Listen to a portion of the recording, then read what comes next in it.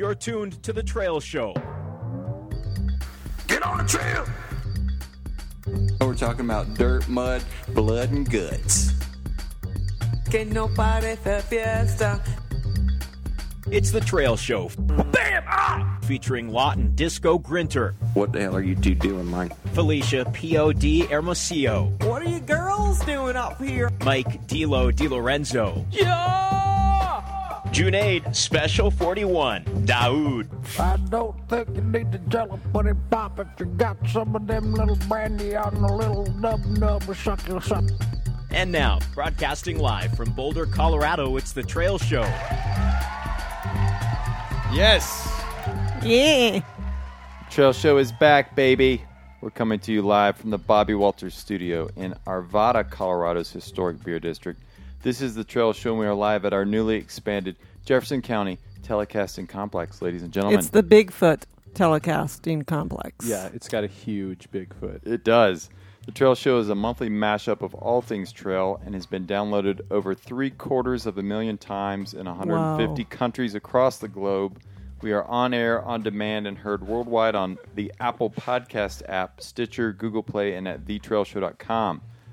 Ladies and gentlemen, she was taping a special across the hall. In studio this month to help the Trail Show Nation stop eating garbage, we have friend of the Trail Show, PCT thru hiker and nutrition coach, Katie Salty Gerber. Arriba, arriba, arriba, tata. Go! This is good because I've been doing the raccoon raccoon inspired resupply, and it's definitely trash. Is that like straight from the dumpster? Yeah, like a raccoon. Okay.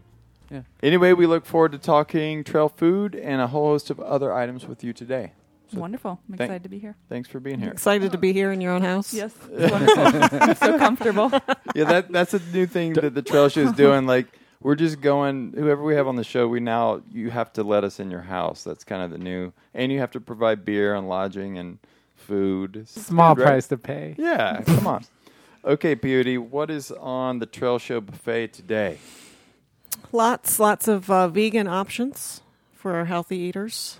Let's see. We're going to be talking to Wolverine here pretty quickly about the Baja Divide Trail. We are going to have an audio clip from Moon Kid, and we've got our regular segments of Ask a Hiker, what else? Mailbag, a media review. We're going to review Smellbag. What? Smell bag. That's a new segment. That's going to be tough on an audio format. Yeah.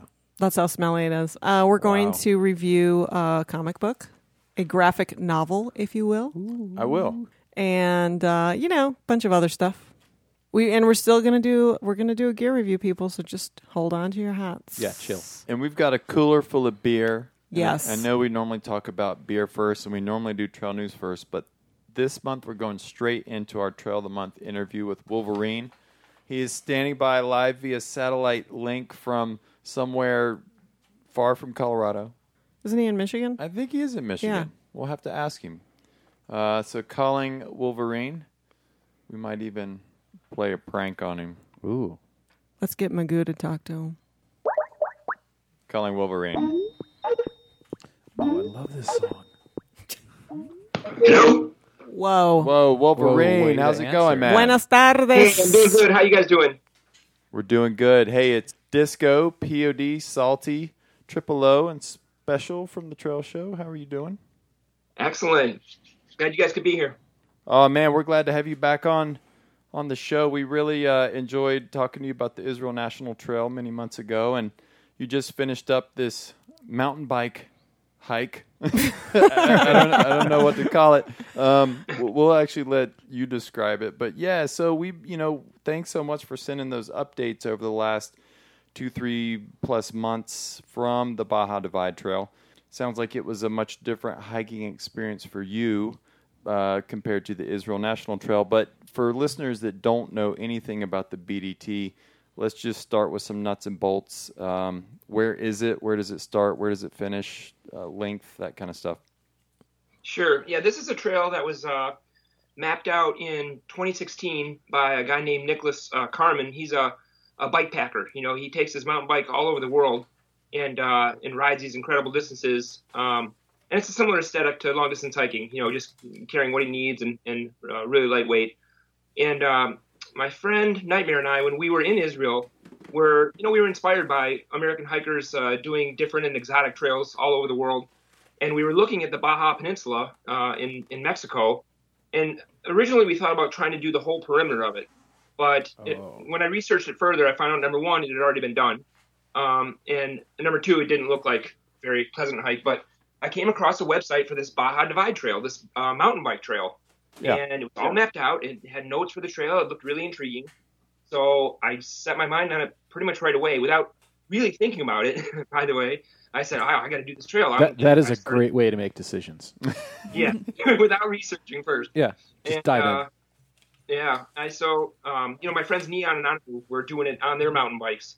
And I started asking them questions. I told them I read on the website there's some long stretches without water, and where exactly are those stretches? And Neon was like, dude, read the notes. The whole trail is like that. It's not like one area. It's not designed for hiking. It's these long, super long stretches. You'll never be able to carry enough water. And I thought, well, maybe I could, in Israel, we had water cached for us along the way. But it would be impossible. It'd be almost the whole trail. It's 1,700 miles long. It starts at the airport in San Diego, California. And then you cross over into Mexico at Tecate. And the trail basically bounces from one coast to the other, from the Pacific coast to El Mar de Cortez, and then it goes all the way down to Los Cabos. So for me, that's about 3.5 months worth of hiking. And the only solution I could come up with for the waterless stretches was pushing a cart that I could strap jugs of water to, and wound up, really putting all my eggs in that one basket. And I really only got to see that cart like about a day before I started the hike. So there were just tons of variables and things I wasn't sure about on this hike, but it all worked out. All right. Talk to us about that cart for a minute. And I'm curious because I think we've even posted or reposted some photos of that cart. But, when George Megan walked from the bottom of South America to the top of North America, he too had a cart, but it was one that he pulled behind him. And I noticed you went opposite. You had a cart you pushed in front of you. Talk to us about how did you decide on would the cart be in front or behind, and then how I don't know anything about carts. How do you figure out what kind of cart you need for a 1,700-mile hike? Walk us through it. I didn't know either, and I didn't really have anyone to ask. So I started looking at Amazon, and I was looking at like a shopping cart that you would take, and I was going to modify it with mountain bike tires. And I thought I could do that, but I thought that might be too hard to push. And I looked at some carts that you pull, but I couldn't figure out a good way to connect them to my pack or to my waist. And then I saw a picture of a guy doing a desert trail, and he had this one-wheeled cart that was essentially like a one-wheeled mountain bike, and it looked really nimble. I could tell by the way he was holding the handlebars. You could probably push it up and over rocks. And just looking at it, I thought, well, maybe I can pull it too, which turned out not to be the case. It's a really cool wheelbarrow, where it takes both hands. I couldn't even let off one hand, really, even for more than a second. It takes both hands and some careful balance, and you have to push it. I mean, there were times with bigger rocks where I would turn around and walk backward and pull it, kind of pull it up. But it really was designed to be pushed forward. And it even had a disc brake so that if I was going steep downhill, I could apply the brake and keep it from breaking away. Would you use the same one again, or would you use something else? Would you get an old baby stroller or something like that?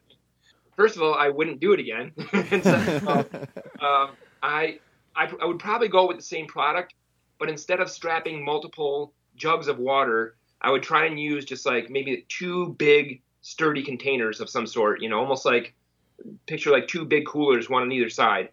Something that maybe had, you could fill at the top and a drain at the bottom. Because the jugs that I was using, they kept breaking. They only lasted 100 miles, and the handles would break off, or they would get holes in them. So I was constantly replacing them. I see. Oh my gosh, man! I read ahead. I actually know that you got rid of the cart at some point during the hike. So what happened with that? I mean, how much of the hike did you have the cart with you, and then why did you decide to sell it? Yeah, I really only got rid of it toward the very end. Initially I was hoping just to use it for the beginning of the hike and try to get through these long waterless stretches. But as Neon pointed out, it's really most of the trails like that. So it wasn't until 4/5 of the way where I was reading the notes and I saw all the water carries were, 20 to 30 miles, nothing too long. And I was like, ooh, I can do that. Time to get rid of this thing. So I chucked it over a bridge. But I didn't leave it there because you can't leave a trace. So I took it into a little town and I put up a sign, Si Vende, and I ended up selling it for a small fraction of what I paid for it. But Yeah. I just was really thrilled to get rid of it at that point. What do you think the next person was going to be doing with that cart? I don't know. It was like a Segunda. It's like a secondhand store. And it was really the only guy who spoke English. I mean, a couple of people were interested, but I couldn't really answer their questions about it. One guy spoke English, and he bought it. Like I said, he owned a secondhand store, and the very next day it was gone from his store. So I don't know. Yeah, I don't know what he used it for. Anything with wheels like that, super handy on like farms and stuff. I was about to say like wheelbarrow type applications. Totally. I can see that getting snatched up. Did you ever name it? Oh yeah, of course it was named El Fuego because I hated that thing with the burning passion of 1,000 suns. It wasn't my style of hiking. I like to use trekking poles, and use my arms a lot. And in this, I was, my arms were locked forward. I had to carry all the extra stuff, like a chain and a pump and an inner tube and a patch kit. Oh my God. It was like Did your arms get super buff? Yeah, I bet you were so strong. Are your forearms just like totally ripped now?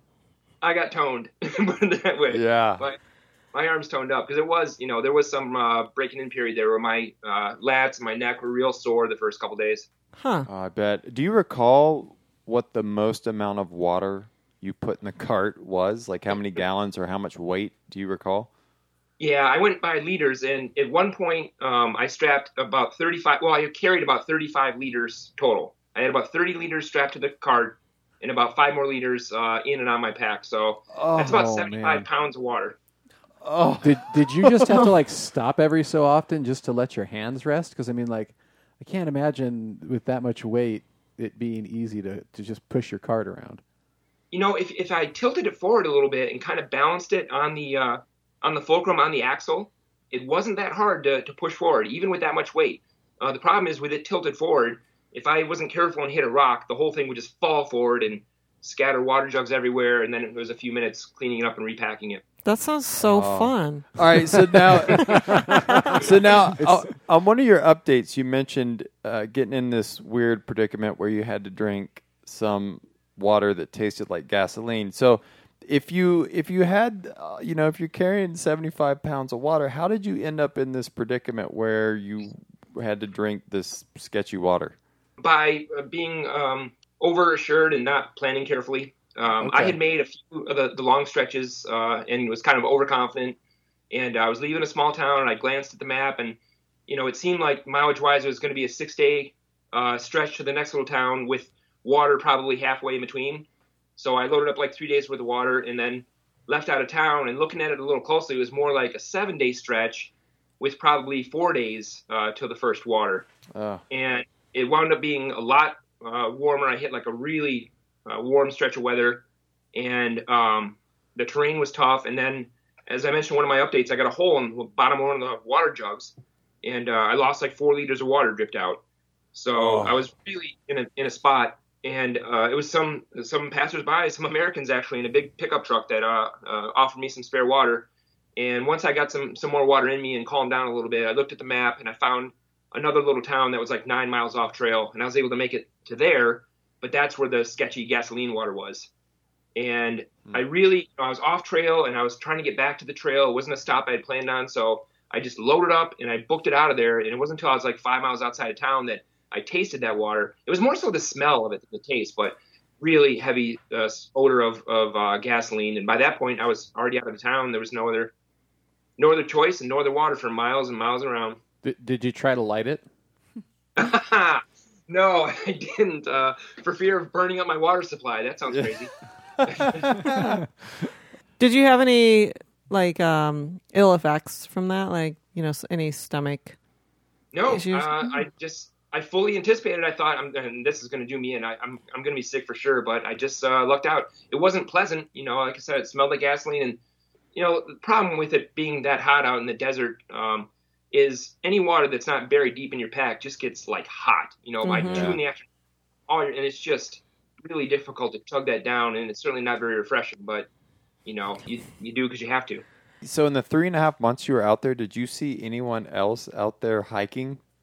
No, I saw not lots, but several mountain bikers. Okay. They tend to do it in groups, and they tend to do it in the fall. But a few guys doing sections here and there. So, some guys riding the whole thing.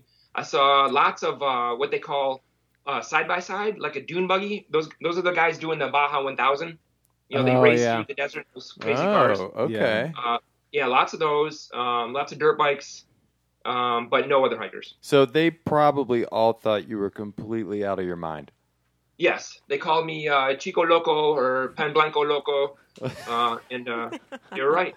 Oh man, Pan Blanco Loco, white bread loco, crazy white bread. Oh, that's awesome. I like that.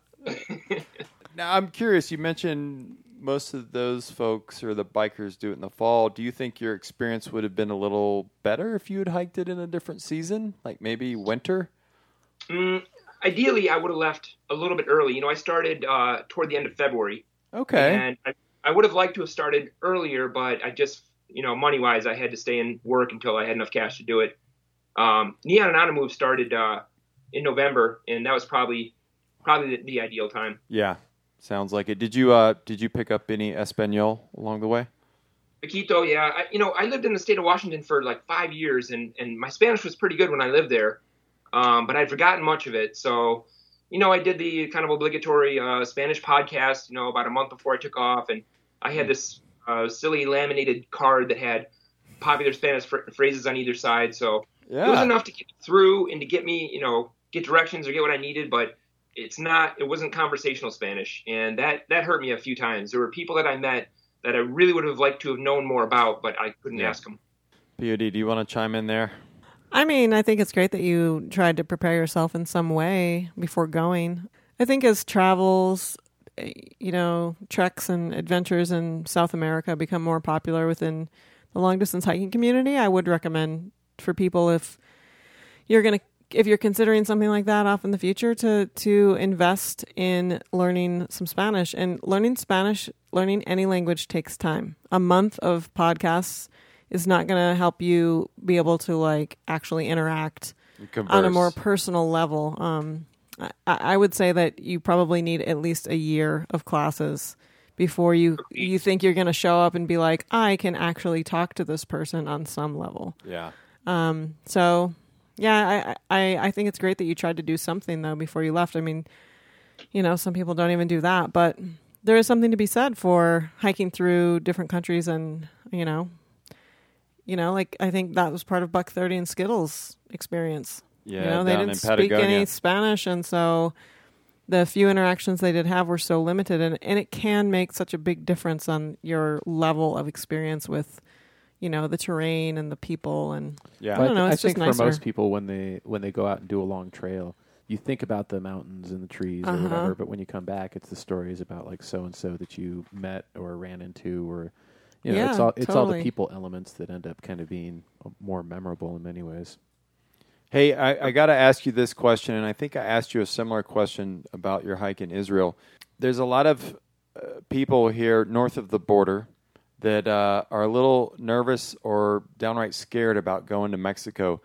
Did you have any I should ask you, before you left, did you have any apprehension? And then you were there 3.5 months. Did you have any sketchy situations or anything that happened that was not desirable? I don't know.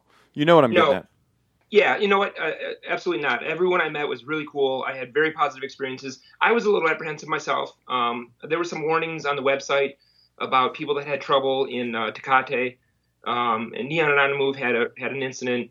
So I was kind of nervous going through there, but it turned out to be, worrying for nothing, because everyone I met was really cool, super helpful, ready to offer help, easy to hitch in and out of town, stuff like that. So yeah, I really, really had a good experience.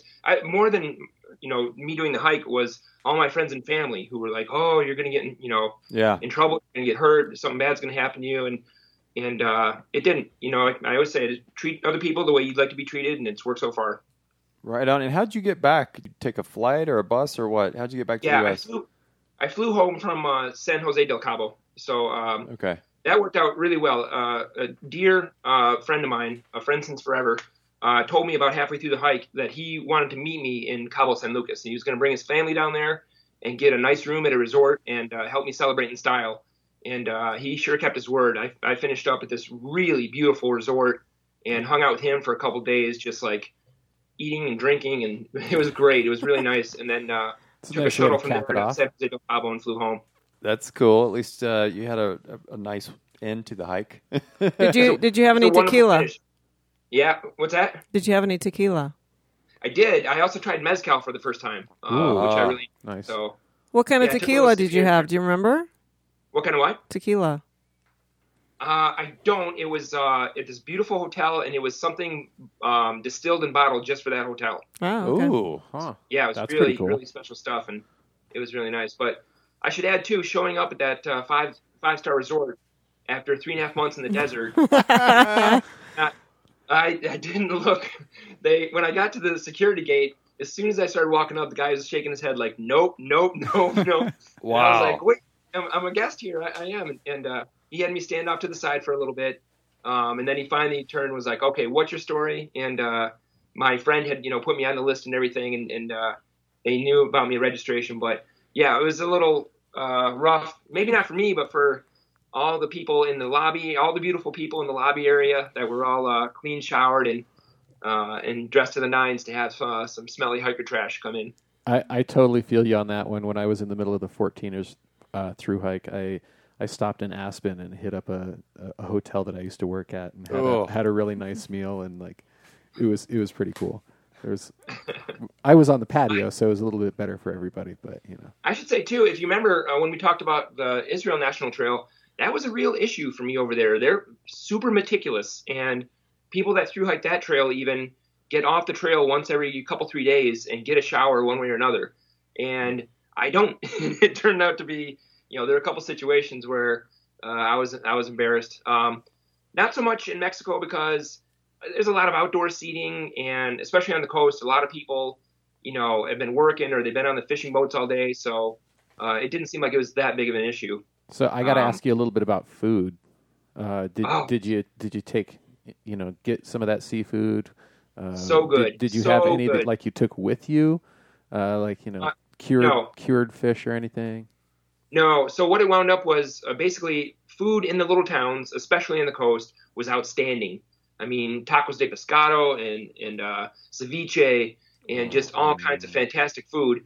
But food to buy to carry with me on the trail, really limited selection. Just, as an American hiker, I like minute rice and ramen noodles and beef jerky and protein bars. Really, it came down to just like bags of white rice. Everything else was either in a can or it was like wet and heavy. Yeah. So I was just carrying and eating tons and tons of white rice with hot sauce splashed on it. So I imagine when you got to towns and you could actually have some good fresh food and that was delicious, that must have been really enjoyable. Yeah, whatever they pulled out of the ocean that morning, that's what winds up on your plate, and some of it's really fantastic. We're totally jumping all over the board here, but this hike definitely sounded like it was a bit more taxing. And I'm just curious, like at any point or points did you consider like really quitting, getting off the hike and going home? Yeah, several times. This was clearly a case of biting off more than I could chew. I got excited about this trail and started shooting my mouth off that I was going to do it before I really looked into it. And there were several times where I just plopped down in the sand, sweaty and smelly and upset with myself for even going out there and wondering what the heck the point was. And, that little voice inside your head starts scheming. When you get to the next town, you could take a bus to a bigger town and go home, but really tons of encouragement from friends and family. And, there are tough times when you're out there, but as soon as you get to the next little town and it's a little cooler because it's on the ocean and you get a good meal, attitude improves and you keep on going. Yeah. Sometimes you just need a half day, a full day, or a couple of days off and a shower or some food. Like I almost quit the Appalachian Trail in Connecticut, and what I really just needed was 2 days off. So that's what I did, and I spent most of those 2 days in a swimming pool, which also helped. But when I got back on the trail, I was trying to remember what I was so bent out of shape about. That almost forced me to quit the trail. It's like sometimes the trouble with this hike is, say I have enough water, for a 6 day stretch. Well, that means I have to keep going. I got to do at least a 20 for 6 days. I can't take a break. And that wound up really, you know, like you said, on the AT or a different hike, if you're having a bad day, you can just take a 0 or a Nero and just take it easy. But certain stretches of this trail, I just had to keep going. I didn't have a choice to, you know, to burn a day or take a 0. What about the terrain? Was it pretty at least? I mean, what kind of, were you walking through mountains? Was a lot along the beach, coast, cliffs? I mean, the northern part of the peninsula is really beautiful with sort of, you know, mixed coniferous and deciduous trees. But about the southern 2/3 of the whole thing, really the middle is desert, just rolling brown hills and cactus and a 2-track as far as the eye can see. And then the coasts are really cool. You know, like the Pacific coast, you have the big crashing waves and dramatic coastlines and, you know, nice cool breezes. On the El Mar de Cortez side was, you know, a little warmer, kind of smaller waves, but still beautiful beaches and really nice. So I really enjoyed the coasts. But every time I saw that the trail was going to take me inland or across a peninsula, my heart sank a little bit because I was like, oh no, here comes more just rolling brown hills for the next few days. Do you have any more adventures planned coming up? Always good stuff coming up. This November and December, I'm going to try to hike the Bruce Trail up in Canada. Yeah. The Bruce, the Bruce Trail? Peninsula. What's that? The Bruce Trail? Yeah, it's the Bruce so Peninsula. random. It sticks up and it divides Lake Huron from the Georgian Bay. And it's 25 miles. It starts on the Canadian side of Niagara Falls and goes up to the very tip of that little peninsula. Oh, okay. Okay, right on. pretty lake. Yeah. I feel I'm like excited. I feel like I've heard of the Bruce Trail, but just peripherally. Yeah, I just heard of some people doing some day hikes up there and kind of got interested and did a little research. And I'm going to try and do this one. I'm going to try hammock hiking. I'm going to carry a hammock instead of a tent. Oh, and hopefully the dark prove side. that. Yeah, I'm into it, man. I'm in deep. I've been working with Dutch from Dutchware. Okay. And really interesting guy. I'm learning tons from him, and he's putting together a special setup for me that will hopefully keep me warm, even in Canada, even in December. Really lightweight stuff, and wow. You know, I'm on the forums and listen to the podcast, and I got the book, The Ultimate Hang from Derek Hansen, and I'm in deep, man. Well, Nice. dude, you got to keep us posted, man. We would love to get some updates from the Bruce Trail. The Sure, only problem sure. with hammock camping, though, is there's no tent stakes involved there. It's true. That's a good thing, though, right? You could I stake do out have the to guy flag. out. Yeah. I got a tarp. There's a tarp that goes over it, and I'm gonna have to get creative with tent stakes for that. Okay. Well, D'Lo has a whole quiver of these tent stakes called ground claws. The claw. And they're a foot long each. They weigh about a lot. They weigh like, I don't know, 4 ounces each. or more. And if you stick them, if you like fistball your hands and then stick the tent stakes through the between your fingers part, it will actually make you look like the Wolverine, the character. Oh, Bonus. That'd be so Like, throw cool. out lamb chops and use the tent stakes and look like the character. That'd be awesome. Yeah. No, So is there anything else about the Baja Divide Trail you want to get out there before we move along? just my gratitude for everyone who encouraged me and helped me along the way. I carried this quilt the whole way. It was very comfortable through a wide variety of temperatures. Really solid gear. I used it every night for 3.5 months, and it was made by Underground Quilt here in Michigan, and I'm grateful to them for their help. And it was a great experience. Like I said before, fun to look back on. It wasn't so fun when I was halfway through it, but it's fun to look back on. That's what we call type 2 fun right there. Oh, yeah. Yep.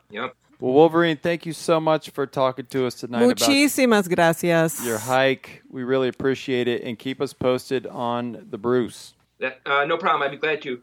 Let me sneak in a couple more plugs. Yeah, please, go ahead. Dutch from DutchwareGear.com is if you want to check out some innovative hammock gear, check out DutchwareGear.com. My friends at MooseJaw.com, of course, are always supportive. And a company I've worked with before, a great Michigan company called Stormy Cromer. They make sort of an iconic Michigan winter cap. They're in the Upper Peninsula in Ironwood, and now they have a whole line of outdoor wear and gear. And I hope folks will check them out at StormyCromer.com. What is it? Stormy what?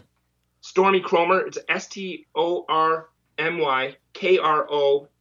Stormy okay. Cromer. Interesting. Cool. Yeah. Any relation to the other Stormy that's in the news these days? It sounds like a delicious cocktail. It does. The Stormy Cromer. I like Say, it. bartender, I'll have a Stormy Cromer. All right, Wolverine, thank you so much for sharing your experience with us, man. Have a good evening. No problem. Thank you guys for your time. Thanks. Right. Thank you. Adios. So, Salty, what do you think There he goes. gasoline water is going to be the new nutrition trend? It's the new gasoline water and white rice? No, I don't know about the gasoline water, but the white rice, I mean, that's probably better than a lot of what we're eating with the processed That's true. foods. That's true. White rice and hot sauce. There we go. The new trail diet. Yeah. Okay. Oh, All man. right. Let's see where we are. Let's talk about the beer. And Okay. Then we'll take a break and we'll come back with trail news. So we have got beer from two different people. One was Rand Snyder, who Big ups. sent us mostly beer from Idaho, I think.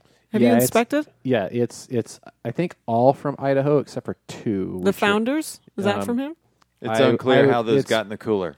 We have a mix, so Yeah. we're not exactly sure, but Rand sent us an incredible selection. He's a longtime listener. He spends his summers up in Idaho, walking in fires, the right? footsteps of the old Clay Jacobson. Yeah, so he sent us just an insane amount of beer. Thank you so much. It was Yeah, a thanks, huge Rand. box, and I have to say, I don't get shipped the beer all the time, but occasionally I've had to receive a box, and it's always nice. This was the most well-packaged box I've received by far. Every single can was like in its own individual bag. Everything was like perfectly placed. Yeah, it was.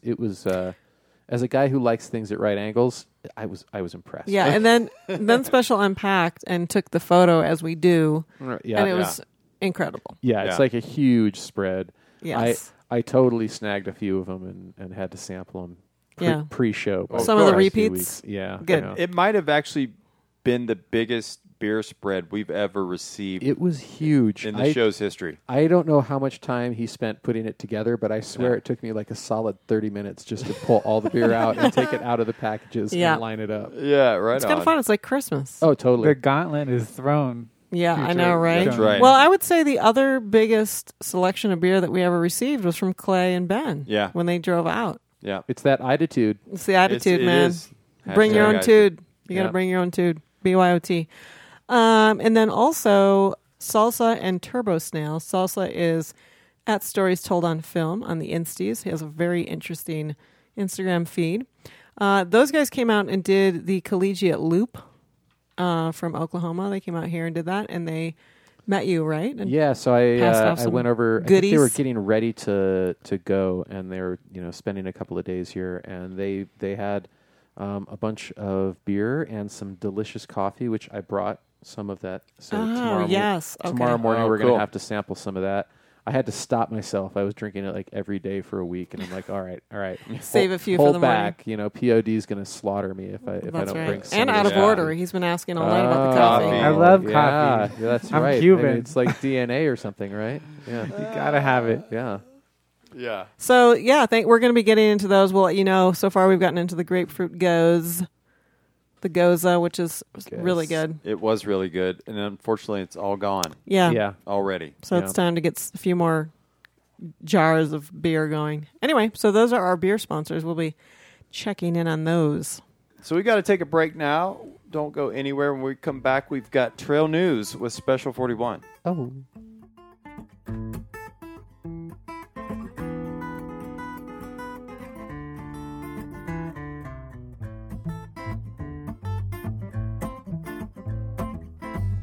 Turn my dust to mud. It's soon gonna be a flood and they're gone. Long, long gone. The summer of 59 seemed driest of all time. Well, that's gone. Long, long gone.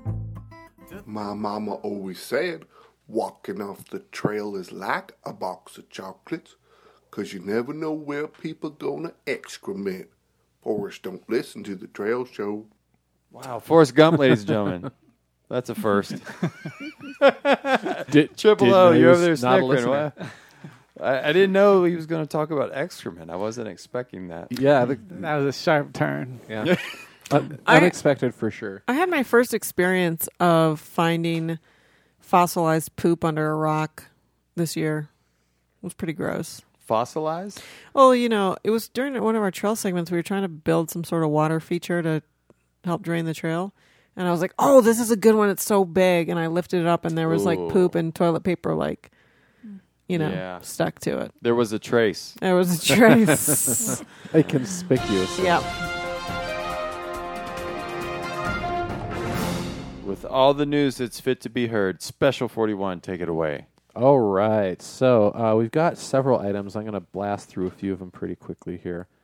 So there's California. There's a wildfire supposedly set by somebody. Like witnesses saw this guy lighting a few fires. Shortly afterwards, there was a pretty large fire going on, and they had to evacuate like a bunch of people right in Idlewild area. So it looks like the fires are sort of just like right between Idlewild and like San Jacinto Peak area from the map. It's very weird. Yeah, and so it was just it was pretty recent. I think this was dated like the 29th, pretty great, or 26th. Sorry. All right, so next up we have deputies in the Mount Jefferson Wilderness had to rescue a hiker from Texas. Of course. Yeah, so I always think it's entertaining when I see the rescue stories of people in there from Texas. They did not list this person's name, so this guy at least had the sense to not talk about it. Yeah. But out of the Mount Jefferson Wilderness, apparently he called in. He had been vomiting. He was on the second day of his trip.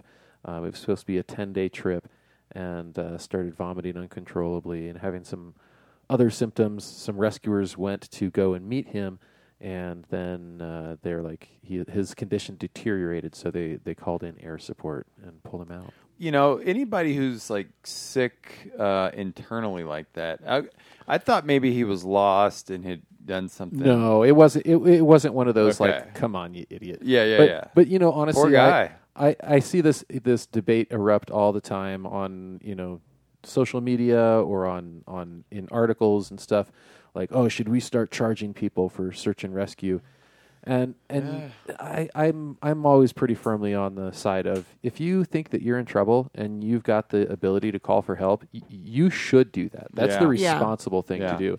Like the whole hesitate, like, oh, it's not that big of a deal. Like, I can stop vomiting, or like my leg's not that broken. I can tough it out. Like, not that broken. I mean, like if you're in the wilderness or if you're anywhere and you are in a medical situation, I think there's absolutely no shame in calling for help, and I don't think that it helps for people to bash on people and be like, oh yeah, we need to charge them, those idiots, every time they go out there and like they get in trouble. Like, don't go out and be an idiot, but at the same time, like if you find yourself in a situation, don't hesitate to call if you've got the ability. They'd much rather come out and pick you up alive. Yeah, that's a good point. On to happier stuff. Yes. The Big Lake Youth Camp, or I'm sorry, is it the Big Youth Lake? No. Youth Lake Big Camp. The Big Lake Youth Camp. Yeah. So the Big Lake Youth Camp, a popular stop for many a PCT hiker, has added like this building with like shower and laundry facilities and stuff, and it's like a dedicated PCT welcome center. Incredible. Wow. Yeah. Has everybody been there? Yeah. So I mean, like super friendly when I went there. Good and food. The food. Yeah. Oh my God, was so good. Yeah. And for like $5 or something. Yeah. And they let you go to the front of the line in front of all the junior high kids. So pretty cool that they've actually gone up another level beyond the awesomeness that they were already doing to having like a dedicated PCT welcome center and it's pretty nice. Wi-Fi and like pretty much everything that you would want from your town stop. Yeah. So, PCT hikers are getting so soft now. I know. Yeah, back when I did it. It was way... You had to build the trail as you go. It was actually, seriously, it was uphill the entire way to Canada. Yeah. There was not a single stretch of downhill. Yeah. It was pretty terrible, I'm not going to lie. So NPR had a little story about a guide to mosquito repellents. Oh, yes. And anybody who has hiked with me can attest that I am hilarious when there's mosquitoes around because they drive me absolutely insane, and I go a little bit batty. So I was interested to see this. No one will be surprised. DEET, pretty much took the cake. They found that after like a few hours after application, it was the one that still had the strongest repellent effect. Yeah, but wasn't the lemon eucalyptus like right up there? Yep. Yeah. So the lemon eucalyptus, the cutter specifically, was just behind the deep woods off. 25% DEET. I think that's the bigger story, is that the lemon eucalyptus was almost as good as the DEET. Well, and also what I thought was interesting was so that Repel 100%, it's like actually 98% DEET or whatever. I've used that a lot, and I've thought, 100%, let's do this. Yeah. You know, like, come at me, bro. Yeah. But it actually was like a 10%, that we're still attracted to the person after 4 hours versus 6%. So like 6% of mosquitoes, were like, screw this DEET, I'm going for it. But for the 100% versus like that, the 25% stuff, it was actually not as effective.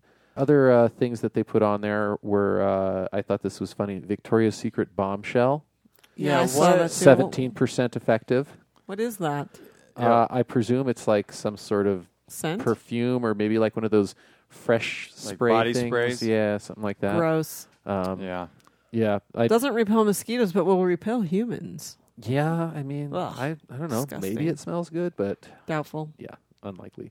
Pretty much all perfumes are disgusting. One thing that I Ugh. didn't see on here, and I Hairspray. presume because it's so shitty that it just didn't make the list, was citronella. Oh. Yeah, I've Yeah. read some things that citronella not very effective. Well, I have seen some things and felt some things, and citronella is not. I have literally sat there with a full citronella candle burning between my feet as I sat on a chair and watched mosquitoes fly through citronella smoke and soot, only to land on my leg and attempt to bite. Maybe you have. It's so sweet. Yeah, maybe it's your blood type Maybe or it's all- something. That is definitely true. I am Yeah. like if mosquitoes are around, I will be the first person to be able to tell you that. Maybe it's all But weed. I think it's just because I eat delicious food, and could be. then I'm delicious too. Yeah, could be. I mean, or I've actually heard it's a blood type thing. Yeah. And I don't know. Maybe that's it. You're just unlucky. No, I'm pretty lucky. Okay.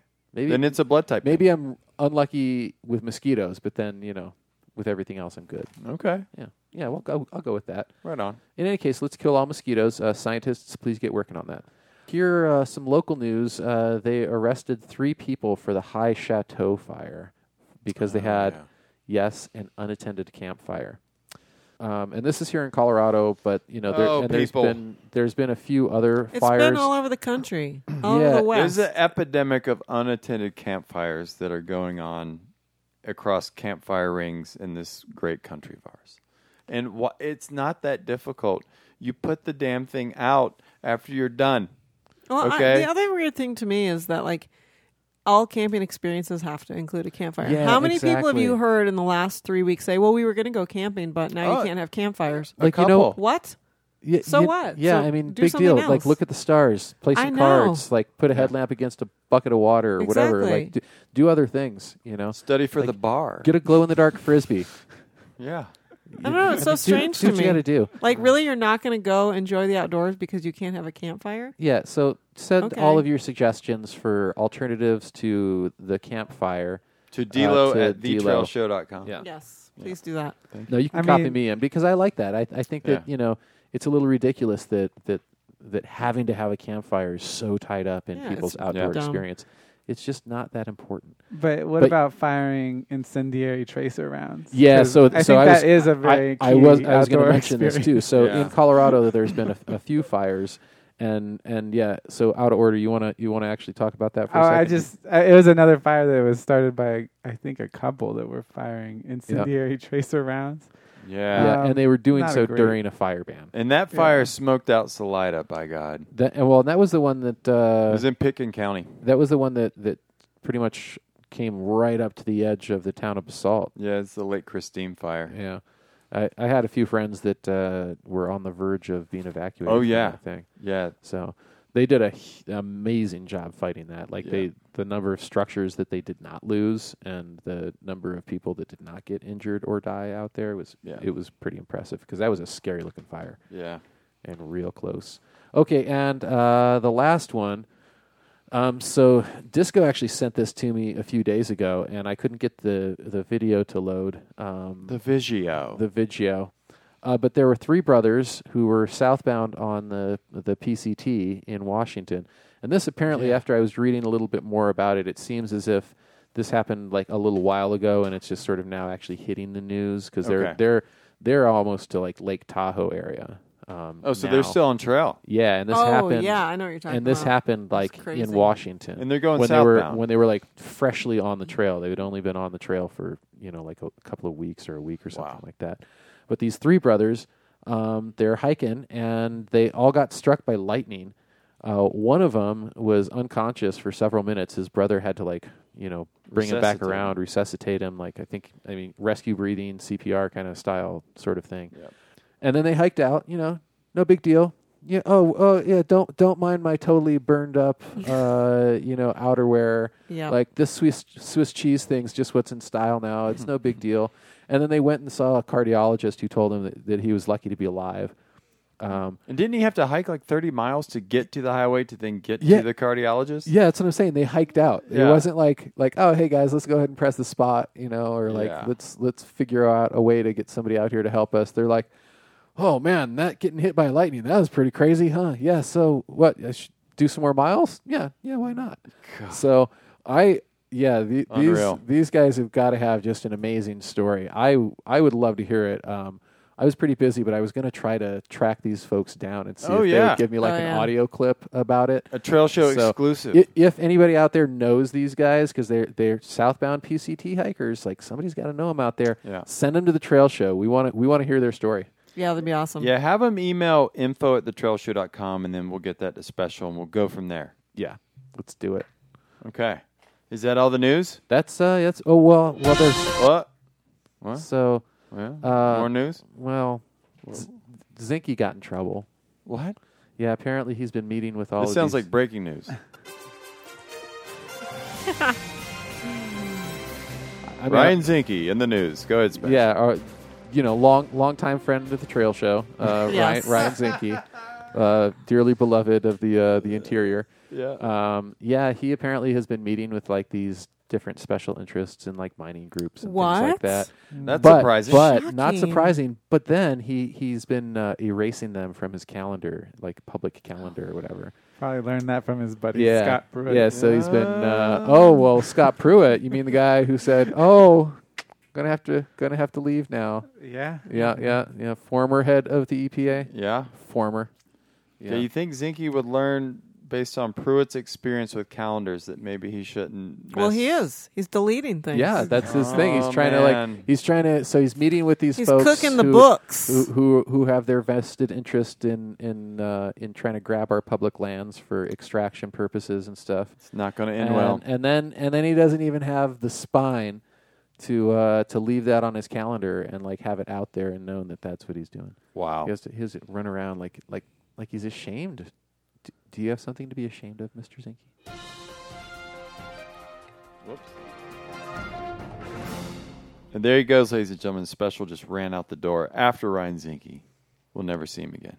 Wants to shake his hand again. Yeah. Whew, I'm back. Oh, yeah, that's right. Yeah. That's right. I forgot. You broke bread with the man, right? Oh, God. That might be a little... going a little far. Sorry. Yeah, come on, man. Okay, There's limits. So we're not doing a formal conservation interview this month. However, I do want to read something I got on an email yesterday. Many of you who've been to Colorado or live in Colorado have probably used 14ers.com to try and get information about climbing or hiking up a 14er.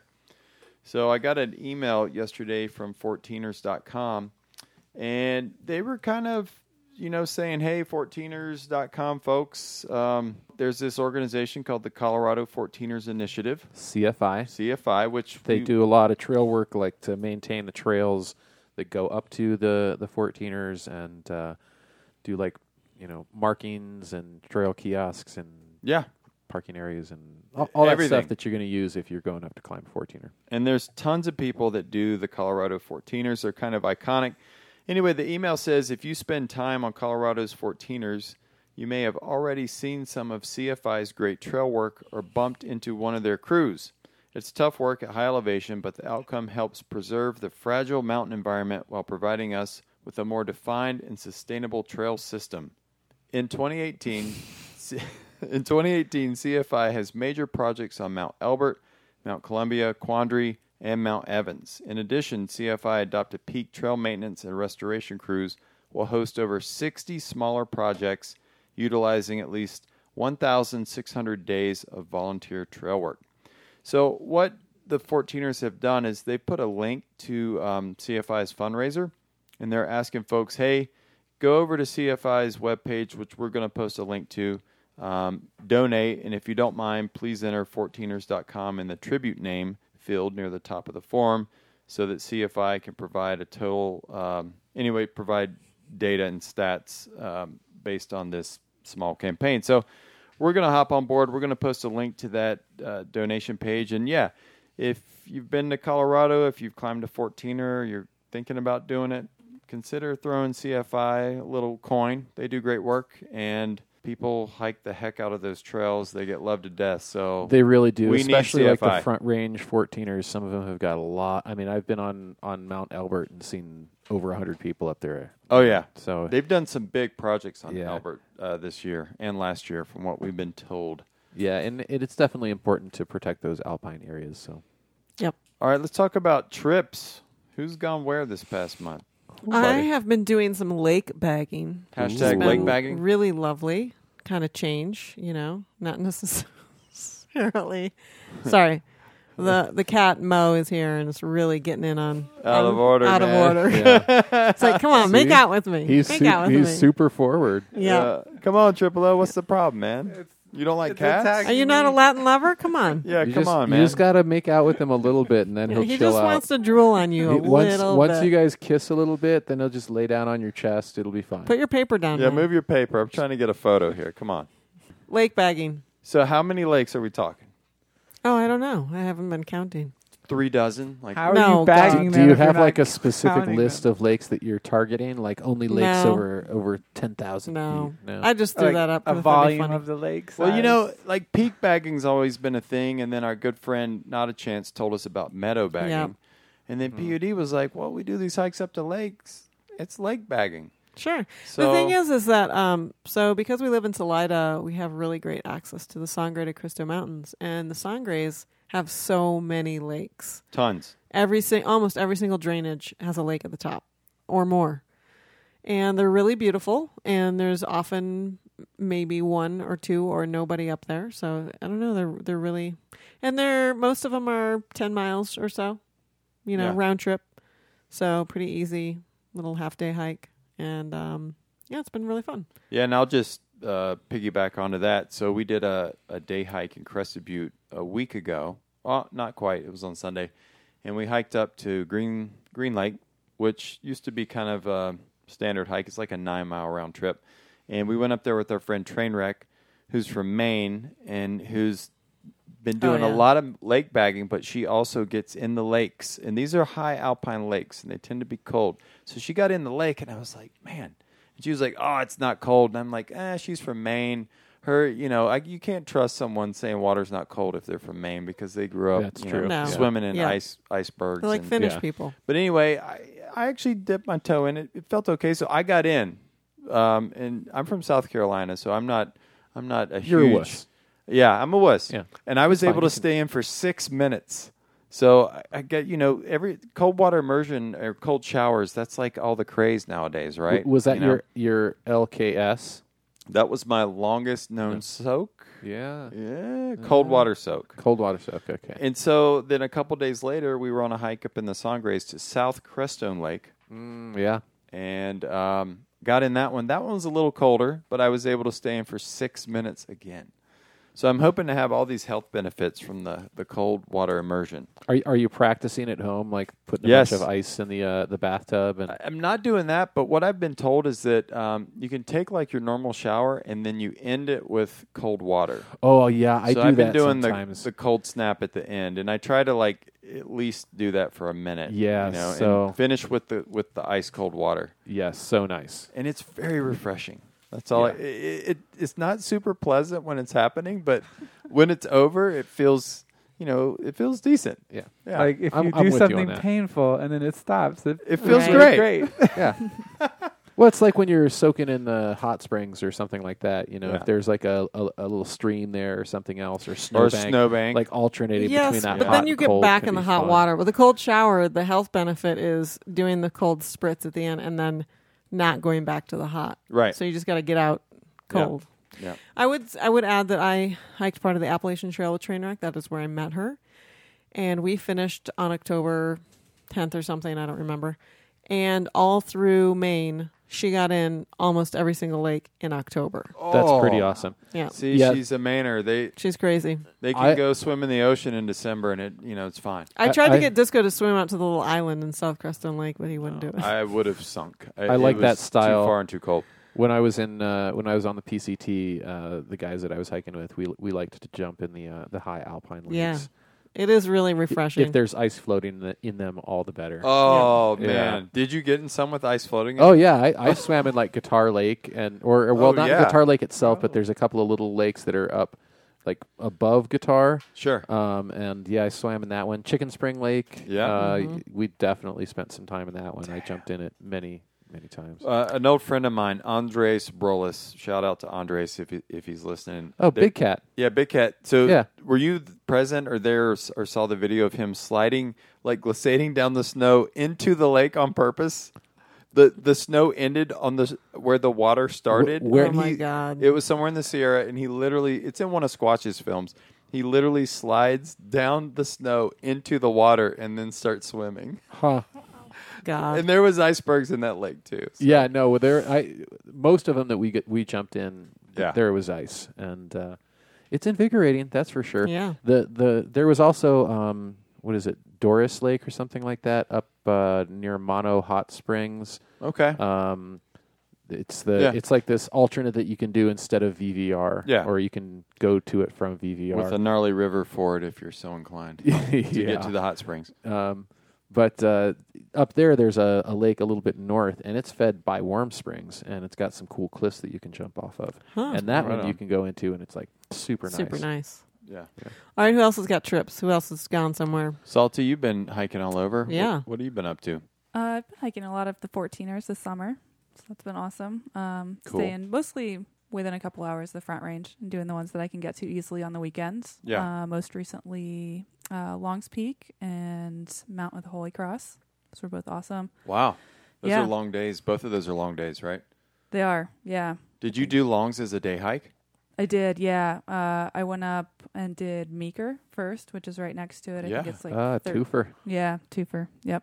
And then went via the Loft route and then down the Keyhole route. But So that's probably like, what, a 14-hour day? Or I don't even know. I don't remember how long it took us. I think it was Okay. about 15 miles to do Yeah. it and like 5,600 feet of elevation gain. It was a really nice hike. I think That's this a hog. was Sunday, and it actually wasn't that crowded. We only saw like 6 or 7 other people. No wow. kidding. Yeah. That's thin. That is Yeah. thin. Especially for Longs Peak.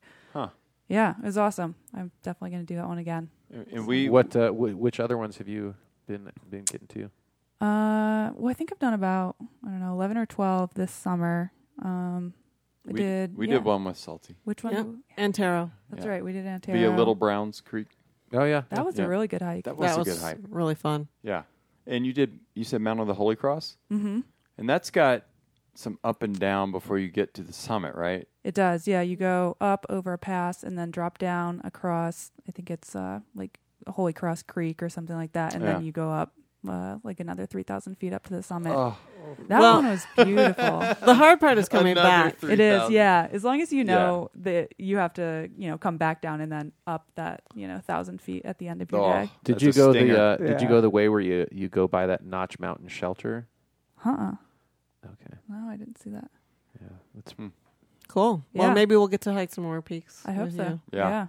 Special, what about you? Where have you been? You've been traveling, right? Yeah, so the new job, I'm now working again as a geologist for an environmental remediation company. So, been doing some work out in New York. Hey now, on the former Griffiths Air Force Base, and it was a lot of long days out there, but pretty nice area. I had a Sunday where I went and just drove around, checked out a couple of local coffee shops, and went by a few lakes and skipped some stones, and it was pretty chill.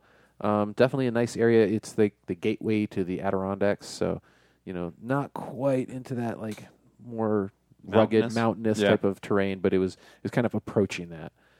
So it was a good time. Right on, man. And I've got more upcoming. Excellent.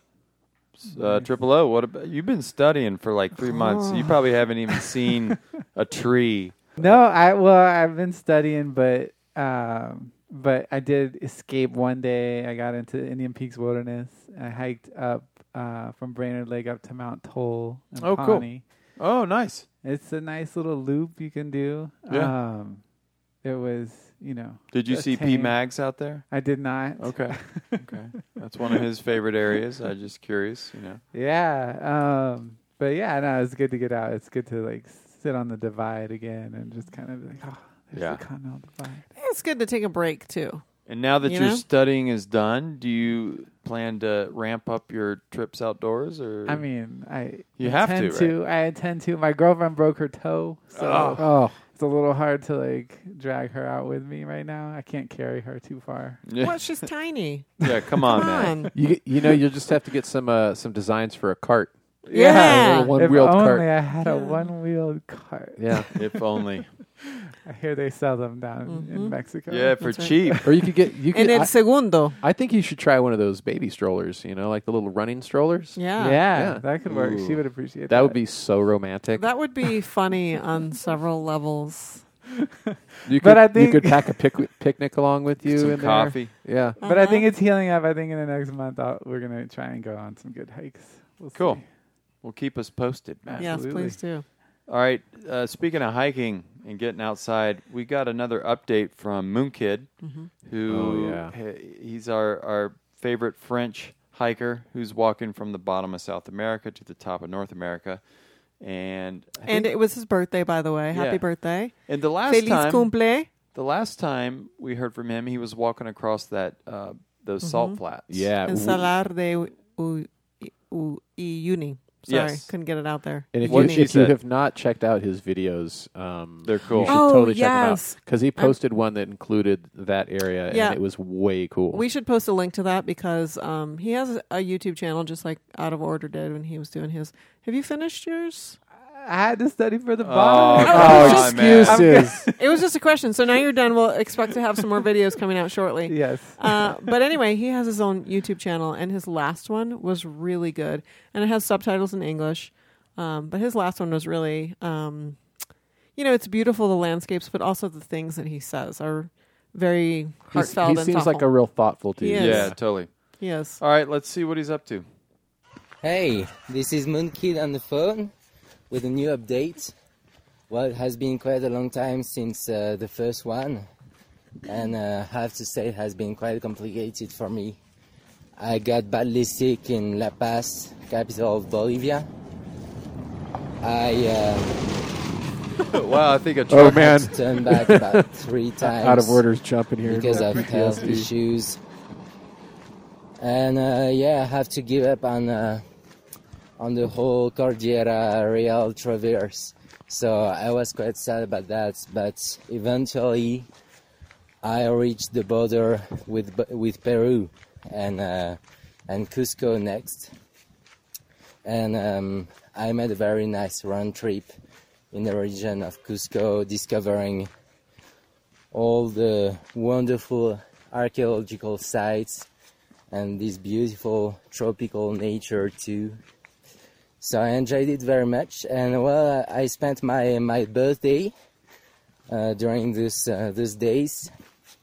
That was quite weird actually, because I spent the whole day without thinking at all about that fact, and eventually by night I reached some Inca ruins, wonderful Inca ruins, very, very isolated in the mountains,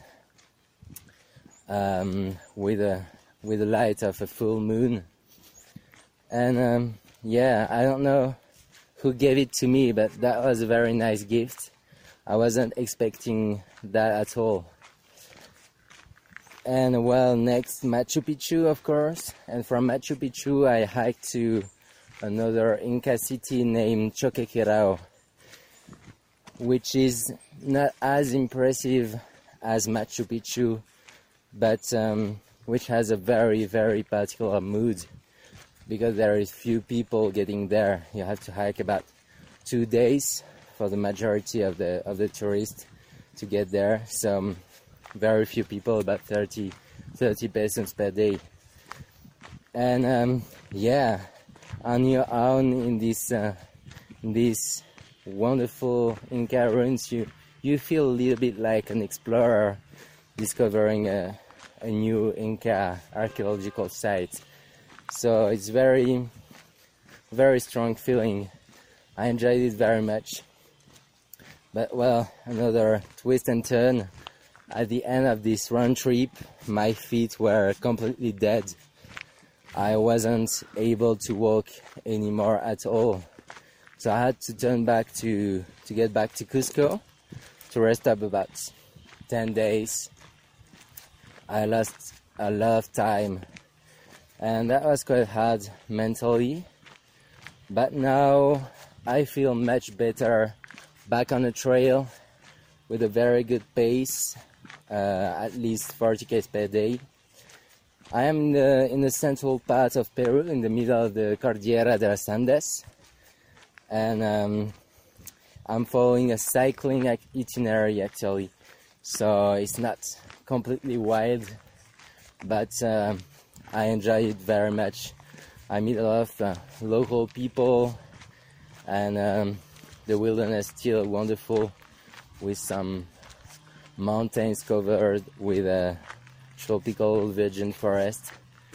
So very nice, and I hope I will be able to keep that pace to the northern part of Peru, where there are some beautiful mountain ranges with the Cordillera Blanca, Cordillera Negra, Huayhuas. So yeah, the journey is still going on. And as we say in Quechua, Tupanachiscama Huayques. See ya. Ciao. Nice. Ciao. I like all the motorcycles in the background. I know. I think those are dirt bikes. It sounds it's either Or that or like chainsaws. yeah, I was gonna say chainsaws or like weed whackers maybe. Yeah. Yeah. Yeah, and the Some traffic little noise. two-stroke Traffic. engine. Ooh. Yeah. Triple O, man, you got a little nervous over I there. know, When you heard it's that. You can feel the car just coming right Well, behind remember, you. there were a few I know. updates that Outboarder had. I walked a couple of roads in my day. Yeah, we heard those Not fun. updates with like traffic right beside There was, your wasn't face. there one with like an ambulance that went by or something? the Euro siren? I think Disco just dropped those in. Yeah, that might just be sound effects. I don't know. Yeah, make sure you follow Moonkid on the Instagram and Yeah, he's on Instagram. He's at The American Hike. that's right. Check Really out his good photos. pictures. Yeah. Yep, he does. And Good hopefully we'll get posts. another update from him. Yeah. So we're going to go to break. When we come back, we got Salty. We're going to be talking trail nutrition, and Trail Show will be back. All right, let's go get a Slurpee.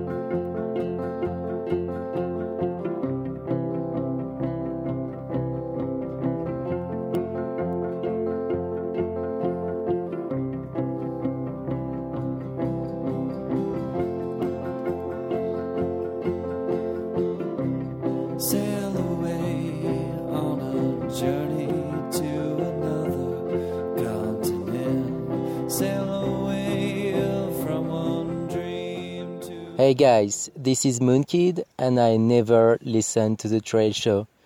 You know, it's just that it's not good enough for me. There he is, ladies and gentlemen, Moonkid. I think that's my favorite promo. That hurt a little.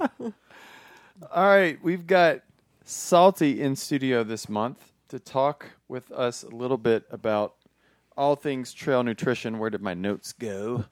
Salty, you have a long distance hiking background, right? You hiked the PCT when? 2014. Yep. Oh, okay. Pretty recent then. Mm-hmm. Yep, pretty recently. Had you done any long hikes before that? I had done part of the AT in 2009. Oh. Yeah, about 600 miles. Right on. Yeah. Damn. So how did you end up deciding to do all of the PCT in 14? Like, was it were you in kind of a transition period in your life, or? You know, what actually happened was an interesting story. I got bit by a rattlesnake. I was living in Asheville, North Carolina, and I was exploring a piece of land that he was looking at buying. Anyhow, we were leaving the property. I got bit by a rattlesnake. I was stuck on the couch for like a month straight, and the guy I was dating at the time owned a bakery, and Jennifer Farr Davis was friends with him through the ultra running community. She brought her book at the time, called Again in, gave it to him. I was on the couch for a month. He brought it to me, and just reading the story brought to life the trail community again, and I was like, I need to get back on trail. And so that was 2013, and then the following spring I was like, okay, PCT. Oh, that's so cool. Yeah. You hiked the PCT, Mexico to Canada, I presume, in 14. Yep. Were you as keen on trail nutrition during that thru hike as you are now? Or were you just kind of eating the standard stuff? No, I was pretty into nutrition. Okay. Yeah, I was an athlete in high school. I was running cross country and track and swimming, so I was always pretty aware of my body and how food affected how I felt. And unfortunately, as like an endurance athlete, as happens to a lot of endurance athletes, is I got into like some unhealthy eating patterns. But the silver lining of that was that I learned a ton about nutrition through that process. Like I just started digging into it, and that's when I really became interested in nutrition. And then, I continued long distance running after college. Felt great for a long time. Continued my whole foods diet on the PCT. I was a vegetarian at the time then, but I felt great. Didn't have any illness or injury the whole time. And then when I really got into nutrition even more was after the PCT, because I kind of had like a health crash at that point. Okay.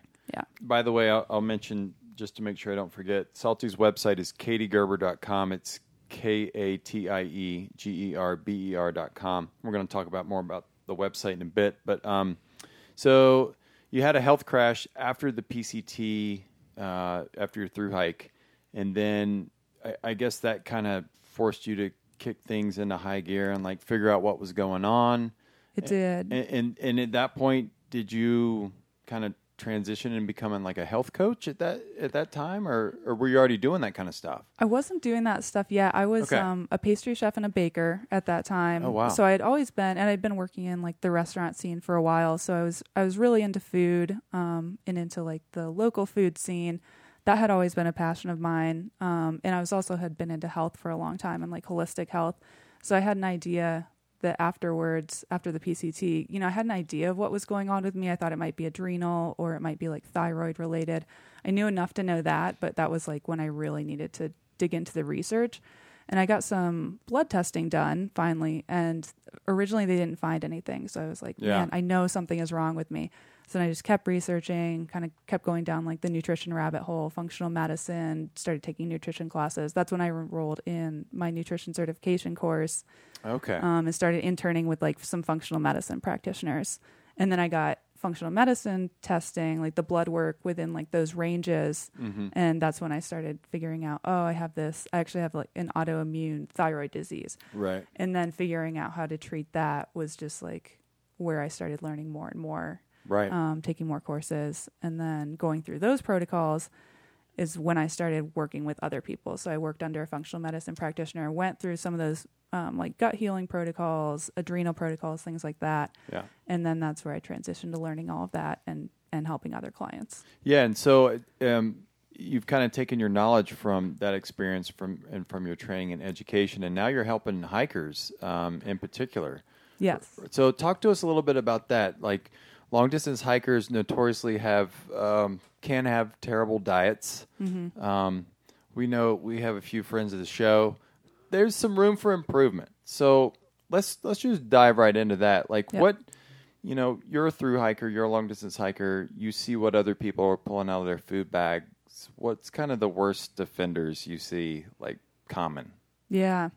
I would say if I were to choose two, it would be people just eating way too much refined sugar.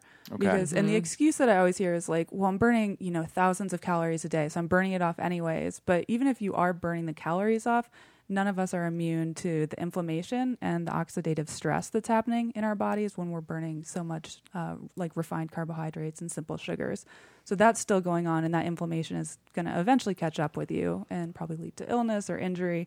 That's kind of the key, right? I mean, it's, with nutrition is trying to make sure that you're promoting the healing and not promoting the inflammation, right? Exactly. Yeah. Yep. And so if I were to suggest to people to to break it down to really simple terms, it's just like eat more of the anti-inflammatory foods and try and cut out as many of the inflammatory ones. So what do you think are some of the common inflammatory foods, and what do you think might be like a good replacement that might work for people? Yeah, as I was just mentioning, I think sugar is probably the worst offender for hikers for sure. It's just like all that refined sugar and everything. So like Snickers and gummy bears and this kind of stuff? I think it goes beyond that. Like, I'll just say that I've been paying attention a little bit more to Zoner and Salty. And when I went on the Idaho Centennial Trail, I changed what I carried significantly. It was much different than any other hike I'd done. And when I was on the Sierra High route, I packed a lot of bars, and I couldn't eat anything. Like, everything tasted disgusting. There were I could eat the cheese and the crackers, and that was it. And the dinners, which was refried beans. And all the other stuff I packed just seemed so gross to me. So when I went out on the Idaho Centennial Trail, most of what I ate, instead of what I would normally do, which is protein bars, which have tons of sugar in them, or maybe not high fructose corn syrup, but they're quite processed. Yeah. And instead, I mostly ate mixed nuts with some raisins or dried cranberries, and not very much of the dried fruit in there. It was mostly nuts, and I felt a huge difference in how long I could go during breaks and how much energy I had. Yeah, that was actually going to be what I'd suggest as one of the replacements, thinking about dried fruit, and also looking at, on a broader level, the macronutrients that you're eating. So you're probably eating a lot more fat, which was keeping you satiated, instead of all of that sugar, which really, one of the other issues is that you're never going to have consistent energy when you're eating so much sugar, because it just spikes your blood sugar and then it crashes, and then you have to eat more sugar and then it spikes it and crashes again. So I often encourage people to have a lot of healthy fat and a little bit of protein, especially if they're How do you have feel some about those the dehydrated hummus mixes? I haven't looked in I'd have to look at the ingredients of them. I think some of them can be okay. Because I had a couple of those that I really enjoyed. I'd mix them up with just a little water, oil, and packets of mayonnaise. Yeah. Hey now. God. And man, just a little bit. Look at Triple O. He's like, what? I don't like mayonnaise, but for some reason, it's that fat, man. Yeah. But I found that hummus was one of my best staying power foods for lunch. Mm-hmm. Like that on a tortilla or something. Yeah. Hummus was always good for me. And we don't want to bog you down with a million questions about our specific diets. We do, but yeah. I think we should preface this by saying that we've been talking to Salty for a while about being on the show and possibly having a semi-regular segment where she can answer specific questions from our listeners. A Dear Salty segment. Dear Salty. Dear Salty. Life questions, too. Exactly. So we don't want to get too in the weeds today. Not just yet. Yeah, not just yet, but... Yeah, go ahead. Well, I was going to say, to generalize from what Special was just saying, I encourage people to look at the ingredient list, because there can be a huge difference between a bag of chips that you buy that's plain tortilla chips that has less than 5 ingredients, or maybe sweet potato chips where it's only sweet potatoes, coconut oil, and sea salt, versus your bag of Doritos, which actually has I think it's 47 synthetic ingredients, and your body's going to respond to those a lot differently. Right. Looking at the labels is so easy and it's so simple, but it can make a huge difference. Yeah. And I'll mention, so you've got a great video on your website. It's kind of a day of food on a through hike video. So you actually spend 10 minutes talking about what you would have or what you have in your pack, in your food bag for a normal day on trail during a through hike. Mm-hmm. And you actually pull it out and talk about it. And I think it would, it helps people to be able to see the different kind of foods we're talking about, right? Mm-hmm. So, and again, that's at katiegerber.com, and I think that's under the blog and free resources tab. Mm-hmm. But yeah, check out that video and you will learn a lot. And, I felt like I did. And for those of you listeners who are not going to be camping or hiking or distance hiking, I know that you offer we have seen that you offer a lot of services for, just the everyday person who's trying to, work on their health and their nutrition. Yeah, absolutely. Yeah. I mean, my big goal is just to help people, whether it's long distance hikers or, people in their everyday lives who are either struggling with a specific health condition, whether it's like autoimmunity or, adrenal or thyroid or anything, weight loss resistance, anything, to really get to the root of the roadblocks that are keeping them from feeling great, having energy, and just functioning optimally. So, we go into a deep dive, figure out what might actually be the root cause of what's going on, and then we develop a plan for how they can get back to feeling awesome and achieving their goals. The other thing I was going to mention, we talked about like worst case scenario. So I kind of feel like the worst case scenario for a long distance hiker is, which I found quite often on the Grand Enchantment Trail, was you get to a trail town, there's no grocery store, there wasn't even a convenience store, there was Family Dollar or Dollar General. And because I hadn't planned ahead and sent a resupply box, I was resupplying for like 4 or 5 days at a time out of Family Dollar. So what advice, if any, do you have for hikers that find themselves at Family Dollar trying to buy 4 or 5 days worth of or trail like a food? gas station for that Oh, matter, yeah. I'm thinking like of Leadore, Idaho on the CDT. There's a prime example of a gas station that if you didn't send a mail drop, that's where you're buying your next, 5 days of food. Right. Yeah. So what do you do? Yeah. Well, yeah, it can be really difficult. So instead of like overwhelming yourself with thinking about like looking for certain brands or anything like that, I would just kind of simply go by thinking about finding like the most whole food options possible. So again, things with like as few ingredients as possible. So, most gas stations or like Family Dollars, things like that are going to have some kind of like dried meats. And no, it's not like the ideal source to get it, but it's going to be better than getting the really processed stuff. Trail mixes, almost all those places have some kind of trail mixes. Look for the ones that don't have like the added sugar and the added oils in them. You can usually find, maybe blocks of cheese. If you tolerate dairy, that's, an option. Oftentimes you might find something fresh, like maybe like a waxy apple or an avocado that you can pack out, or a bag of carrots. Yeah. And I think most stores carry something like Triscuits too. Right. Yeah. And again, I mean, just kind of knowing that it's not going to be ideal and just looking for those things that are as simple as possible, as close to their whole food form as possible. Okay. And then trying to make up for those deficiencies the next time you're in a place where you can eat vegetables and probiotics and make up for that stuff. So like a 3-day resupply of frozen burritos probably not going to cut it. I don't think so. McDoubles. Double challenge. No. I think that might do the opposite. It'll fully toxify you. Fully. I'm curious. So you're one of the, I guess it's becoming more popular, but you're one of the hikers I know that does a lot of stoveless backpacking. I do. PUD and I almost always cook a hot meal in the evenings. And like, if we wanted to try stoveless, what would we substitute for that hot meal in the evening? What do you do? Mm-hmm.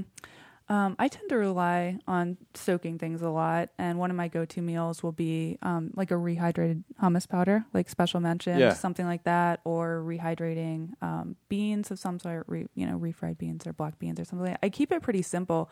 I don't like to, put a lot of effort into it. I'm just pretty much ready to eat, so I might like carry along a bag of dehydrated veggies, a bag of dehydrated beans, some olive oil, and maybe some sort of seasonings, like cumin or something like that, garlic powder, salt, pepper. Put that all in my jar and soak it for an hour and eat that with chips. And you can just, obviously it's a personal preference, but what about on those really cold days when it's it's 42 degrees outside and that hypothermic rain? You don't just crave that hot meal in the evening? I know it's very rare. I don't know. There's something wrong with me. Okay. I just don't mind eating the same thing pretty regularly and eating cold meals. Yes. So I've got a question about like dehydrated beans because I like them, but they don't like me. So like, have you found that there are like different types or I don't know, places to avoid getting them or like what's going on there? Well, I mean, with all the fiber, they're definitely harder to digest. And I mean, making sure you're soaking them and or cooking them long enough, of course, is helpful. Yeah. If your body just doesn't tolerate them, I would just find other options. Yeah, I also think it depends on. I think it goes back to the ingredients list because that too. Disco and I were eating. So we were going to go on this hike and then we weren't able to. And I said, "Well, we're just going to eat our trail food for the next month because we've already paid for it." And that's how we roll in my house. So that's right. We ate dehydrated refried beans and Fritos for dinner for about 3 weeks. Yep. And it was mostly fine, except one night we ate 2 nights we ate beans from a friend who had made their own meals, and it had other stuff in it, and I think it had TVP and some other things in it. Yeah. And Disco nearly killed both of us. Yeah, I almost. It was disgusting. I almost cowboy camped in the backyard. It was like sleeping inside a privy. But anyway, yeah, that's how I feel about it. And I feel like it's mainly the dehydrated black beans that do it to me. Well, but we have maybe the ones we have are pintos. The one we have are the Santa Fe brand. We buy them by the case on Amazon, and it's just beans. That's it. And in fact, I actually like to eat them just like out of the bag. Wait, you snack on them? When you open the bag, if it's been like taken care of, there's some really big chips in there, like pieces of dehydrated. I could totally eat a whole bag of those things. Dry? Oh, totally. No. Are you one of those people that eats like the ramen with the with like just sprinkles the pack on top? I would eat the ramen, but not with the disgusting packet. That's gross. I bet you drink coffee at night. Hey, now there's nothing wrong with that. Anyway, I think it probably depends on the type of bean and also what else is in there, because I know, especially for Disco, it made a huge difference. Yeah. Well, I agree we'll have with to that. talk after the show because I like those black beans as like a staple in my trail food. Yeah. But man, they the Santa Fe ones. The Santa Fe ones, I'm pretty sure are pinto. Actually, I think there's some in that bin over there. We can look. Yeah, I those see ones, them. Those ones are refried. Yeah. Yeah. But are they? I can't remember if they're pinto or black. I think they're pinto. I think they are pinto. Yeah. So maybe that's what you need to get. That's what Swami eats. Oh yeah, I like this too. Anyway, and Salty, you've got an ebook called "Eat for Endurance," and it kind of gets into some of the stoveless recipes and that kind of thing. Is that right? It does, yeah. Okay. I mean, I just kind of outline why you would bother eating stoveless in the first place, why I do it, and then I go through like a sample day and give a couple things I might eat for breakfast, a couple things I would eat for snacks and lunch, and then things that I would do or would be suitable for dinner. And how do folks get the ebook? They can just go to my website, and it's available for download for free. Free. Hey, can't be free. Damn. That's right. And you've got a bunch of free resources on your website. You've also got you do personalized meal planning for folks, and also private coaching if people are interested in that. I do, yeah. Okay. Well, you do a newsletter that you can get as well, right? Yeah, so if you grab that ebook that's on there, you can get signed up for my newsletter as well, and I usually send one out twice a month on the new and the full moon, and it's just like a roundup of the blog posts that I've written that month, or recap of trips I've done, or certain trail tips, or things that I think people will find helpful.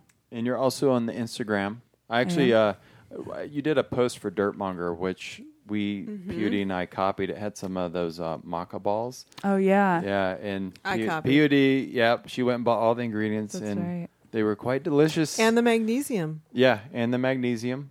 There was a couple of good little tidbits on there.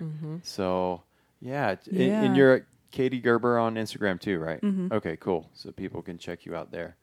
Yeah, that recipe is on my website. If people want to find it, I have a handful of recipes that are really easy, just like simple to put together, things that are good for the trail. They're packable and they also have good nutrition.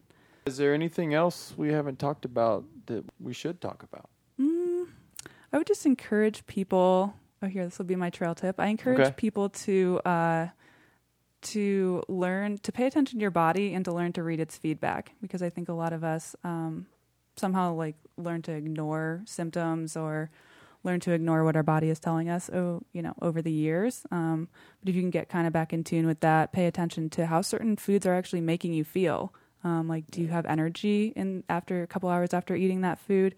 or are you crashing? How is your sleep? How is, like, for females, like, how's your cycle? Things like that. Like, our bodies are these really amazing, refined machines, and they're always giving us feedback. So paying attention to that and then making adjustments and paying attention. And, you're going to be the one who knows yourself best and is going to be able to take care of yourself best, rather than any outside source. So get to know yourself and what your body thrives on. Because, even like you can buy all the best gear, but like if your body, if you're not taking care of your body, it's going to be a lot harder to hike miles or just to like live life optimally. So I just encourage people to do that.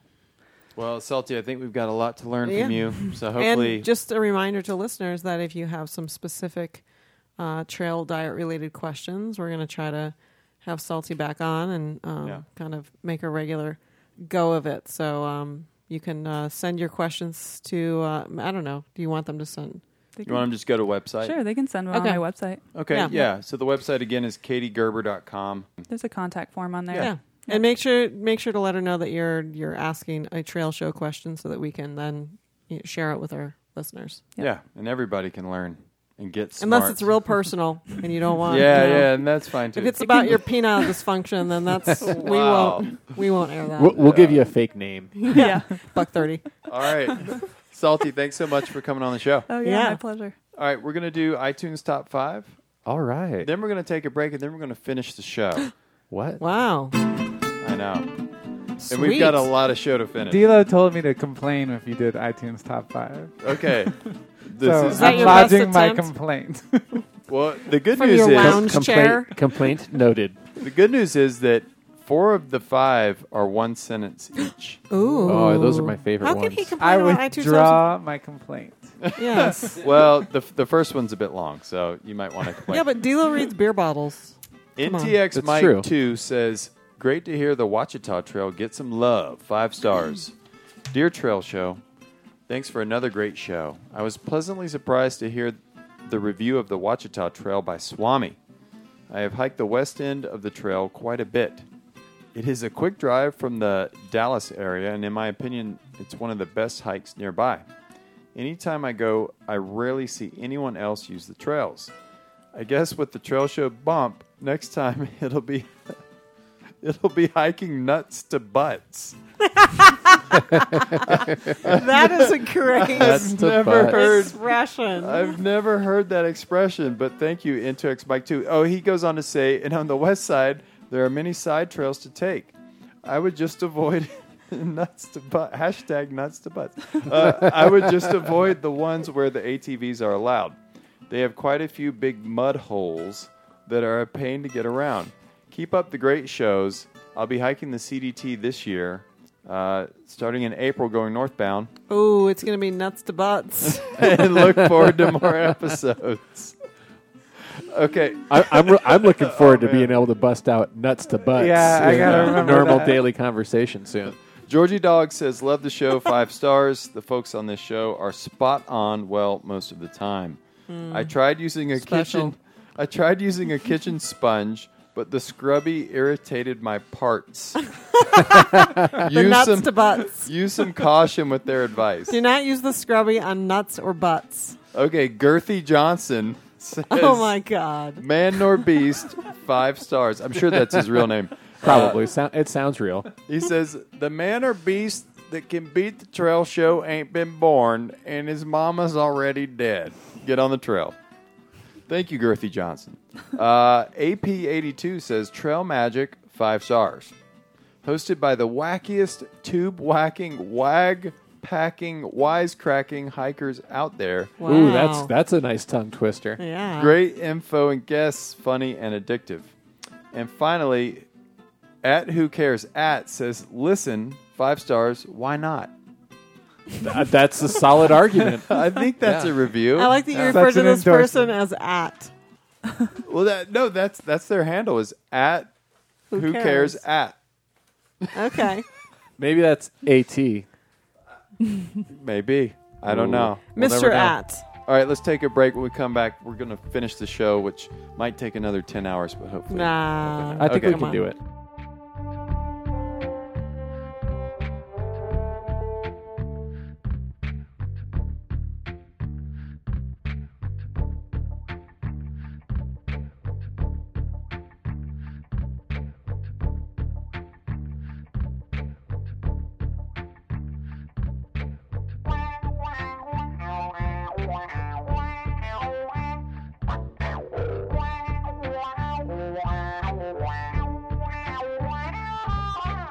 The Trail Show. Less gear, more beer.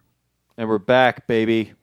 We've got a book to review this month. Special's got it in his hand. It's called On the Trail with Boots McFarland.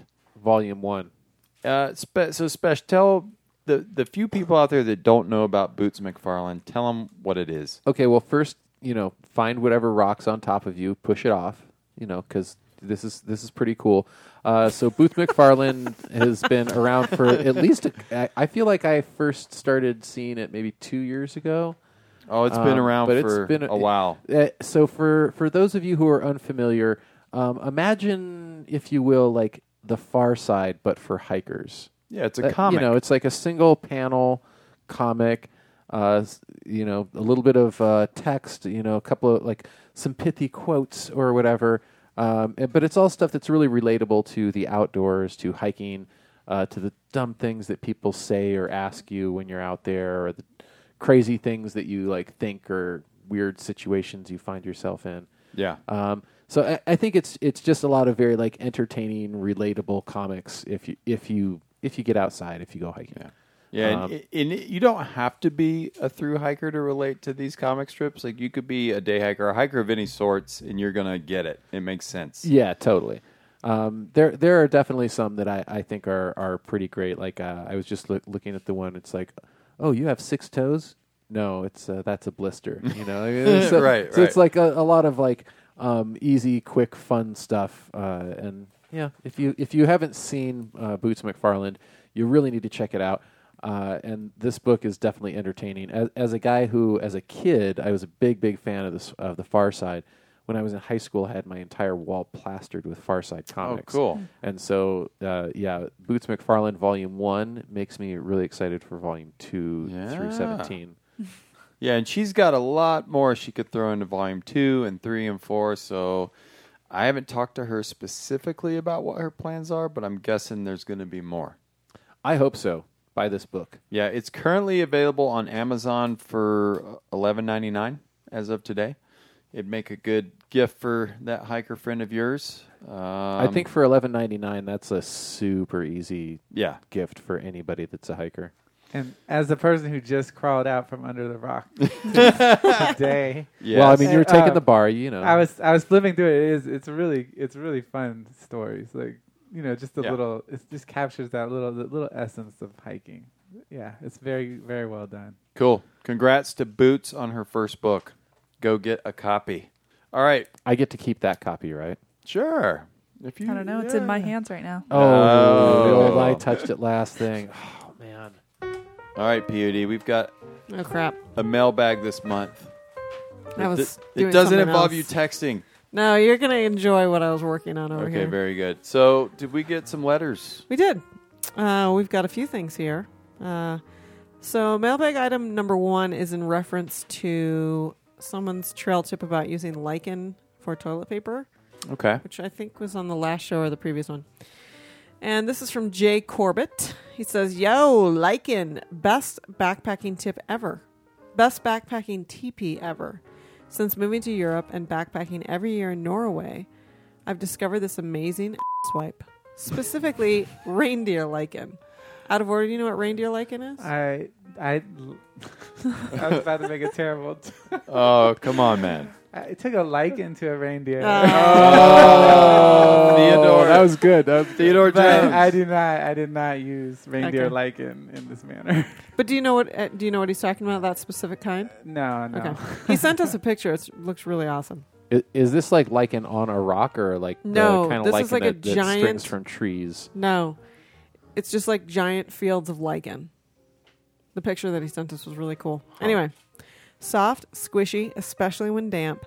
Grab a few clumps, dab, wipe as you please. Combined with the backcountry bidet, to which I am a recent convert and will never look back. Heavenly.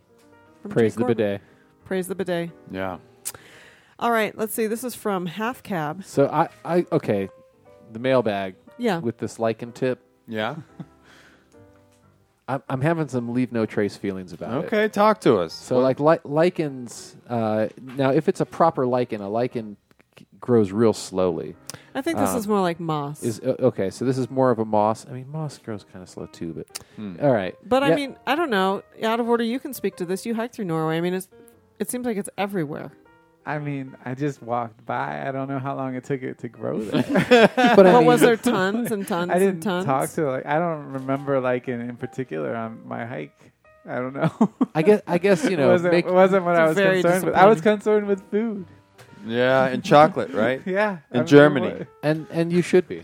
I think it's Germany's a great country. I know. If there's tons there. of it around, I suppose that's one thing. Maybe But yeah, if it's I totally feel you. I'll counter though. I think it's very marshy in those areas. Yeah. And so I think it tends to grow pretty quickly. And I would also submit. I wonder if it's damp.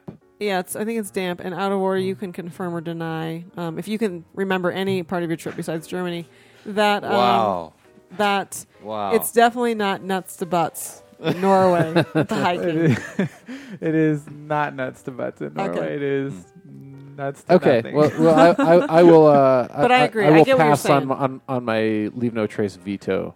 Okay. No, I get what you're saying. I guess be conscientious. Yeah. You don't want to rip some 100-year-old plant off a rock. Yeah. Oh, this is good for wiping my butt. Yeah. Okay. Let's see. This is from Half Cab. Dear Trail Show, I saw via Instagram that the Onion is hiking the Great Divide Trail. I bet he found a way to steal all of the glacier ice that was left for his cooler. What? Wow. Oh, man. Rough. That's okay. That's a little. Yeah. We got Highway Pizzeria. Love the show, longtime listener, and feel I owe you some local North Florida beer, so stay tuned. Okay. Ooh. We're here. Your WT Part A show noted the first known bison herd east of the Mississippi since the 1830s. Actually, Paynes Prairie State Park near Gainesville, Florida, Go Gators, has been home to a growing herd of bison since 1975. Can you imagine being a bison in Florida? That sounds like a terrible death sentence. It sounds like a unfortunate string of events. They probably have to have a support group that involves like huskies and other animals that are like, why are we here? Exactly. Can we please leave? Yeah. And like everyone else who lives there. 10 bison from Oklahoma were introduced out of order. Do you still live in Florida? I was thinking, I was just thinking like, yes or no? Yes or no? The manatee is probably like the Florida bison. It's like a sea bison. Yeah, true. That's true. But there's in the water. It's more I bet you they're refreshing. not as tasty. Oh, God. No. Yeah. Manatee burger? Plus, they're just way too cute. Manatees are super tasty. You think so? Like all fat and... It's like Kobe beef. I mean, don't eat On them. the They're super. What are you suggesting? People they're endangered and kill they're and really eat cute. manatees? Absolutely not. No, do not go out and kill manatees. They're the sweetest, cutest creatures. It would be unethical, and he can't suggest unethical things. No. That's right. Not as the official legal representation for the trail show. That's right. Okay, so 10 bison were introduced from Oklahoma. 10 bison from Oklahoma were introduced, and now the herd has grown to as large as 70. This 21,000-acre park with famous Lachua Trail is home to massive alligators, wild horses, who, by the way, are going to be for sale in mass now, turkey, and unspoiled with not a single road crossing it. In Florida? Yeah. The 21,000-acre. Do you know know about this? Yeah, place? this is Paynes Prairie is just south of Gainesville, and it's a wild area of like swamps. Supposedly, you can find so many snakes going. Like if you just start going into it, there's just snakes everywhere. Yeah, Gators. That sounds awesome. It's a place. Wow. And it used to be I think it used to be a lake. Okay. And then the earth opened up into a sinkhole and drained it, and so now it's like a swampy. Drained the swamp. Yeah. Yeah, that's what Delo's been up to. Yeah. Maybe that's where he is this month. Yeah. Maybe he's down there in the Payne And Prairie. still State Park. filled with lots of snakes. Ooh, sounds great. Swamps are. Yeah. Wait, are Right? are we still talking about snakes, or are we moved on into heavy euphemism? Okay. If you ever get there, visit McCanopy and enjoy pizza with homemade mozzarella and cold local beer at Blue Highway Pizzeria. Enjoy the summer and visit Lachua in January. Okay. We'll make a trail show field trip. Wolverine is probably booking his ticket for August right now. Exactly. So that's a little crazy though that it was 10 bison. I wonder if the resultant bison are all maybe just a little slow. That's a good. Maybe. I mean, 10 is not a lot. It's pretty tight genetic bottleneck for a mammal. Yeah. I wonder what kind of vehicle the Wolverine can come up with to cross the prairie swamp down in Florida. Well, they've got those huge got a cart. prairie Airboat. buggies or whatever. Yeah. They're like a Jeep, but jacked up on stilts, like they do those crazy bikes in Portland. Oh, okay. But they're crazy. Like the engine is all 10 feet off the ground. Yeah. But then I there's know like what you're these talking about. huge- Yeah. it's like suspension to come down. All right, we got one more letter from Garfunky the Monkey. Hey now. Dear That's a Trail great Show. name. Isn't it? Dear Trail Show. Recently, I heard a news story about an 11-ton iceberg that is threatening the town of Innersut in western Greenland. I saw this as well. I heard about this. It's too bad the residents there are not listeners of the Trail Show. Otherwise, they would know there is a simple solution. Call up the Onion ASAP. He'd be over there in 2 shakes of a lamb's tail with his cooler, and within no time, nary a trace of ice would remain. Wow. That's two a twofer. items Yeah. that are a direct dig at the Onion. Well, and it just so happens we actually got a remote audio recording from the Onion this month. Oh. He's up in perfect. Canada hiking the Great Divide Trail, so let's see what he had to say. Hi, Trail Show Nation. It's the Onion. I know I was banned from the Trail Show for 5 years because I took ice from Delo's freezer, and that ice was very special to him. However, I have served my time. The 5 years are up. So I just wanted to check in from the shoulder of Tornado Mountain on the Great Divide Trail. I got a new job that doesn't start until September, so I'm spending a month on the GDT, and then I'm headed to Alaska. So far, the Great Divide Trail has been perhaps not so great, as parts of Waterton were closed due to a fire last year, and outside of the park, a lot of the route has been on ATV trails. But the pass I just went over was spectacular, on par with the Sierra High Route, and it's supposed to mark the beginning of excellent views. Anyway, that's all for now. Since I've completed my Trail Show ban, maybe now the show can finally have me on to talk about the Iceland Traverse as Trail of the Month. It's been 4 years since I hiked Iceland, so it'd be an extra informative show, like the one with Glenn Van Pesky about the Wonderland Trail, where all we learned was that Henry Shires got a nosebleed. Well said, my friend. By the way, I think he had the crickets mic'd, and he didn't have himself mic'd that well. The crickets were louder than... Did you notice that? The crickets There in was, that... there was a little bit of background noise going on there. Yeah. That's a great comment. Okay, and it just so happens we're going to have a clip from the Onion next month about the dramatic conclusion of his hike on the Great Divide Trail. So we'll just need you to stay put for a month and just wait on that. So. Oh. All right, out of order. It's time for Ask a Hiker. Oh, this is me? This is all. Yeah, it what has do you your mean name on this it. is me? Come on, you. Whenever D'Lo isn't here, you All right. do Ask a Hiker. That's the rule. Yes. Okay. That's okay. Question 1. You've got to come up with your own segment then, dude. Yeah. Dear D'Lo, I am an avid hiker, and I'm fascinated by long-distance trails and through hiking, though I've never hiked a long trail myself. I was looking at the 50th anniversary trail map published by NPS.gov, and I noticed that although there are 2 trails that go from border to border, the PCT and the CDT, and 1 trail that almost goes from Gulf to Maine, the AT, the Gulf is a little ways away. But anyway, there is no trail that goes from sea to shining sea. Why isn't there a coast-to-coast trail? Perhaps a trail from New York to California. It could be the Woody Guthrie Trail, from California to the New York Islands. I'm curious. Very nice. D'Lo would have sung that too. Is it logistics? Is it those pesky Midwest flyovers that no one wants to walk through? Wouldn't that be the logical next step after getting your Triple Crown to hike across the country and literally cross all 3 of those trails? Thank you for answering this mind-boggling question. Love and mercy, Danny Dean, Hacienda Heights. Well, California. Danny Dean, I hate to tell you, but there sort of is a sea-to-sea route. It's 7,800 miles. It's actually been hiked by someone. A former Trail Show guest, as a matter of fact, Mr. Andrew Skirka, the trail was actually dreamt up by Ron Ronald Strickland. Strickland. Of PNT and PNT fame. Yeah. So Ron Strickland kind of put together the route.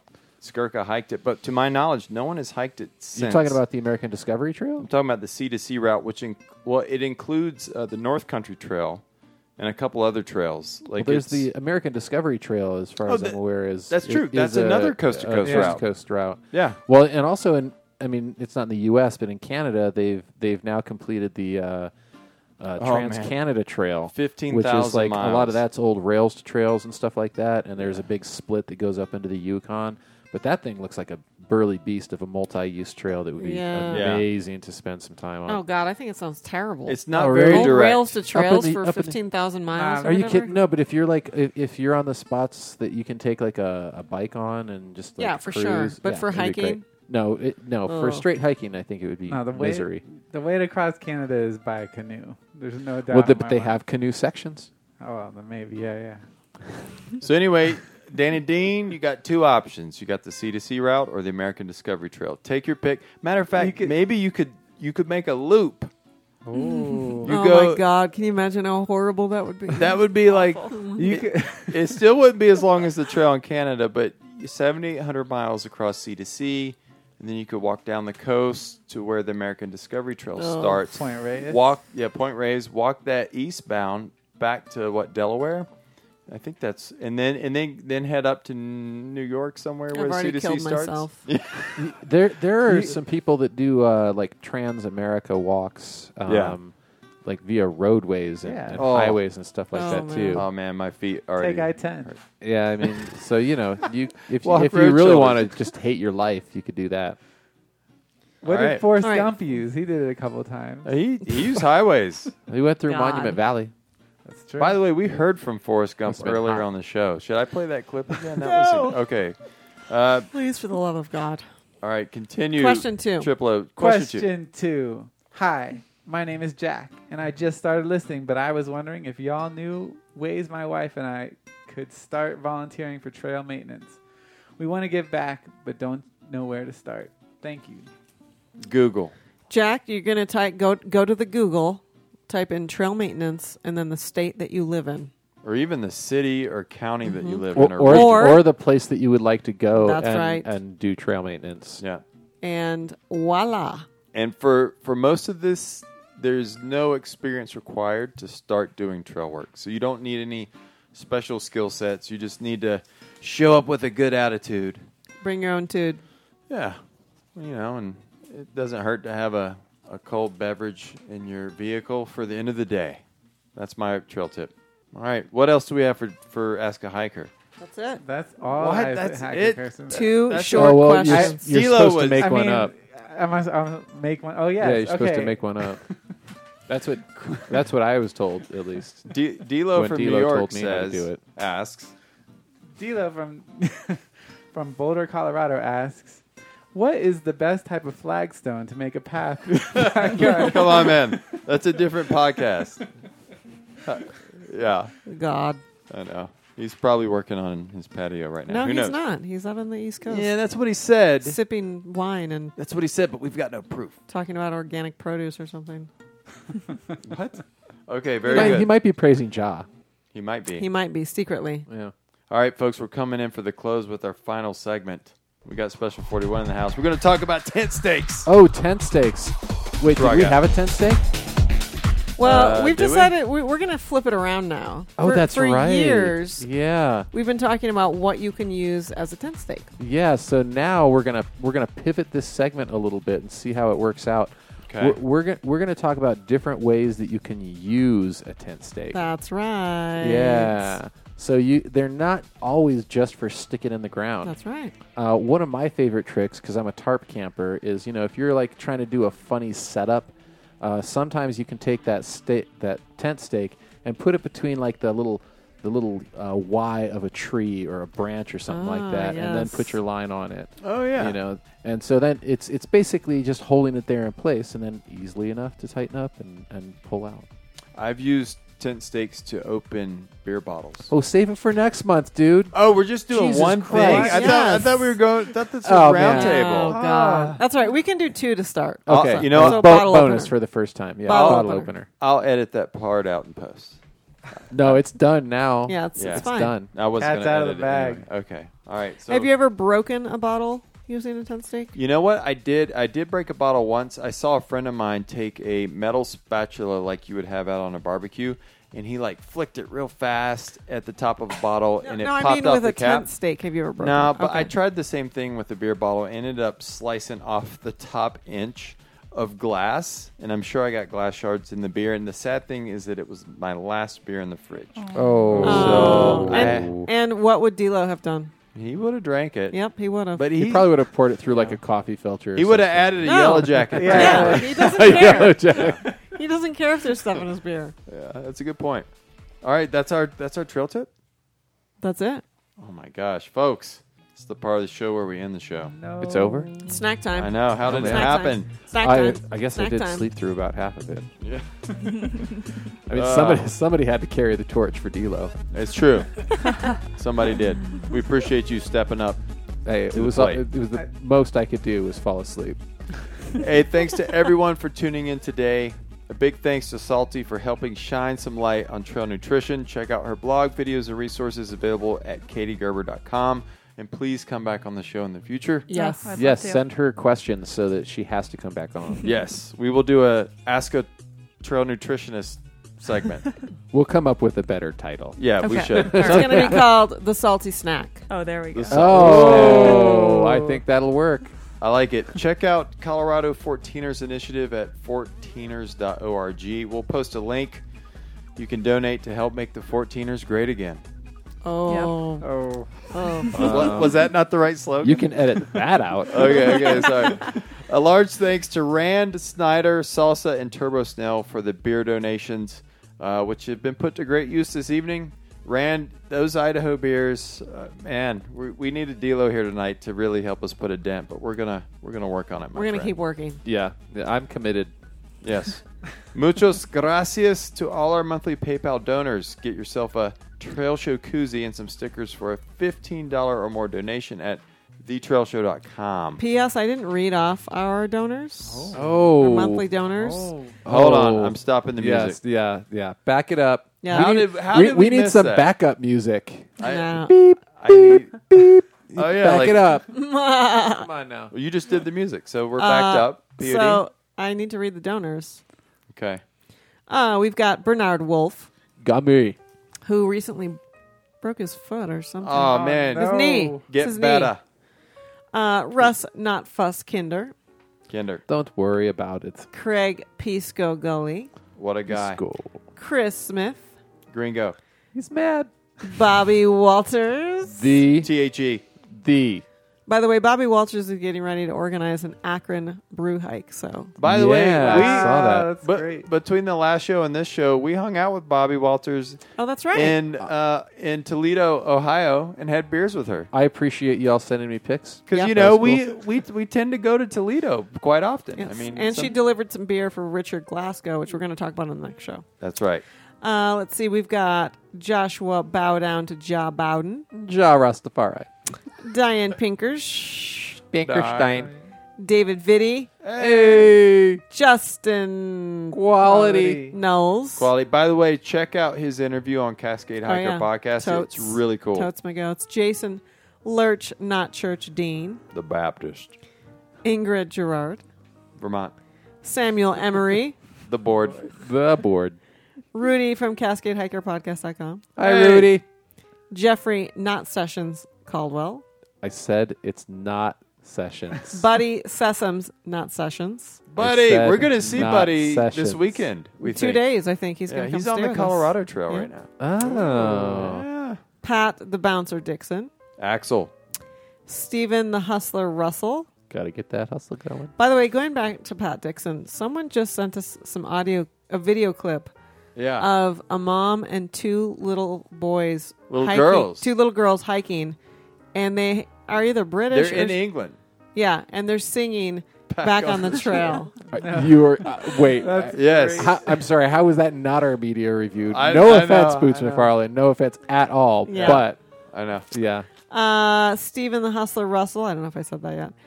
Ammon the Brute Bruce. Hey, Brute, send some more promos. So you actually did say the Hustler.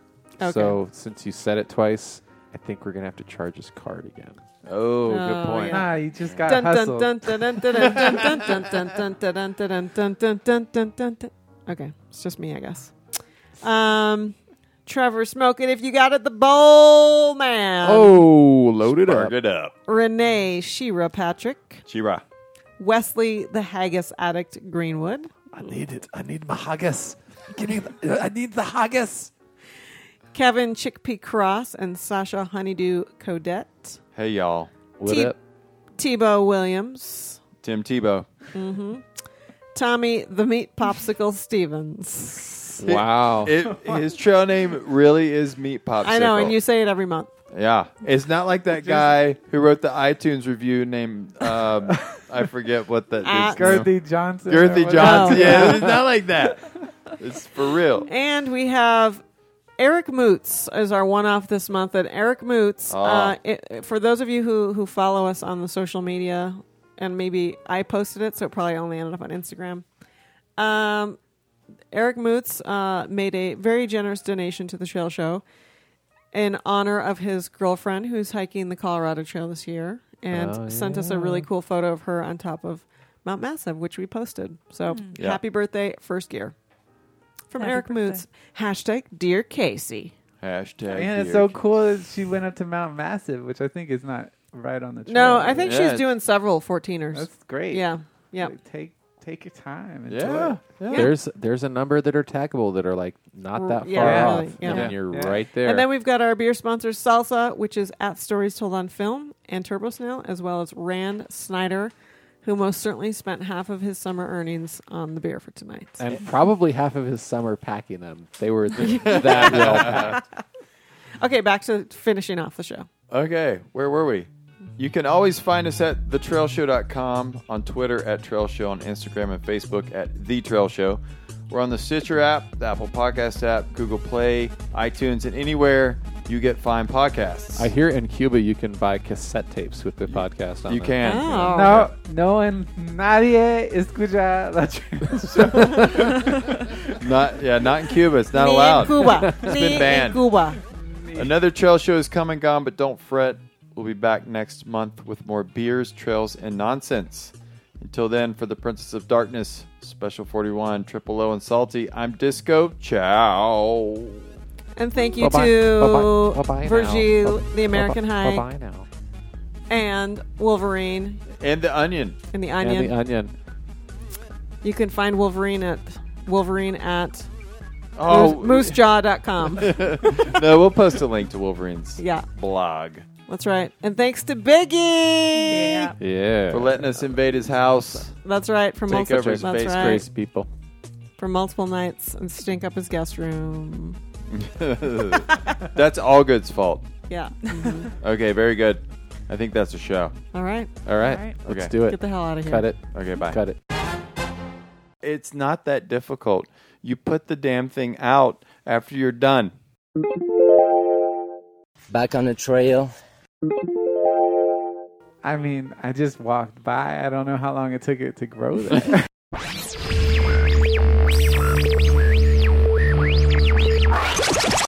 Oh, no. What? My phone totally just died.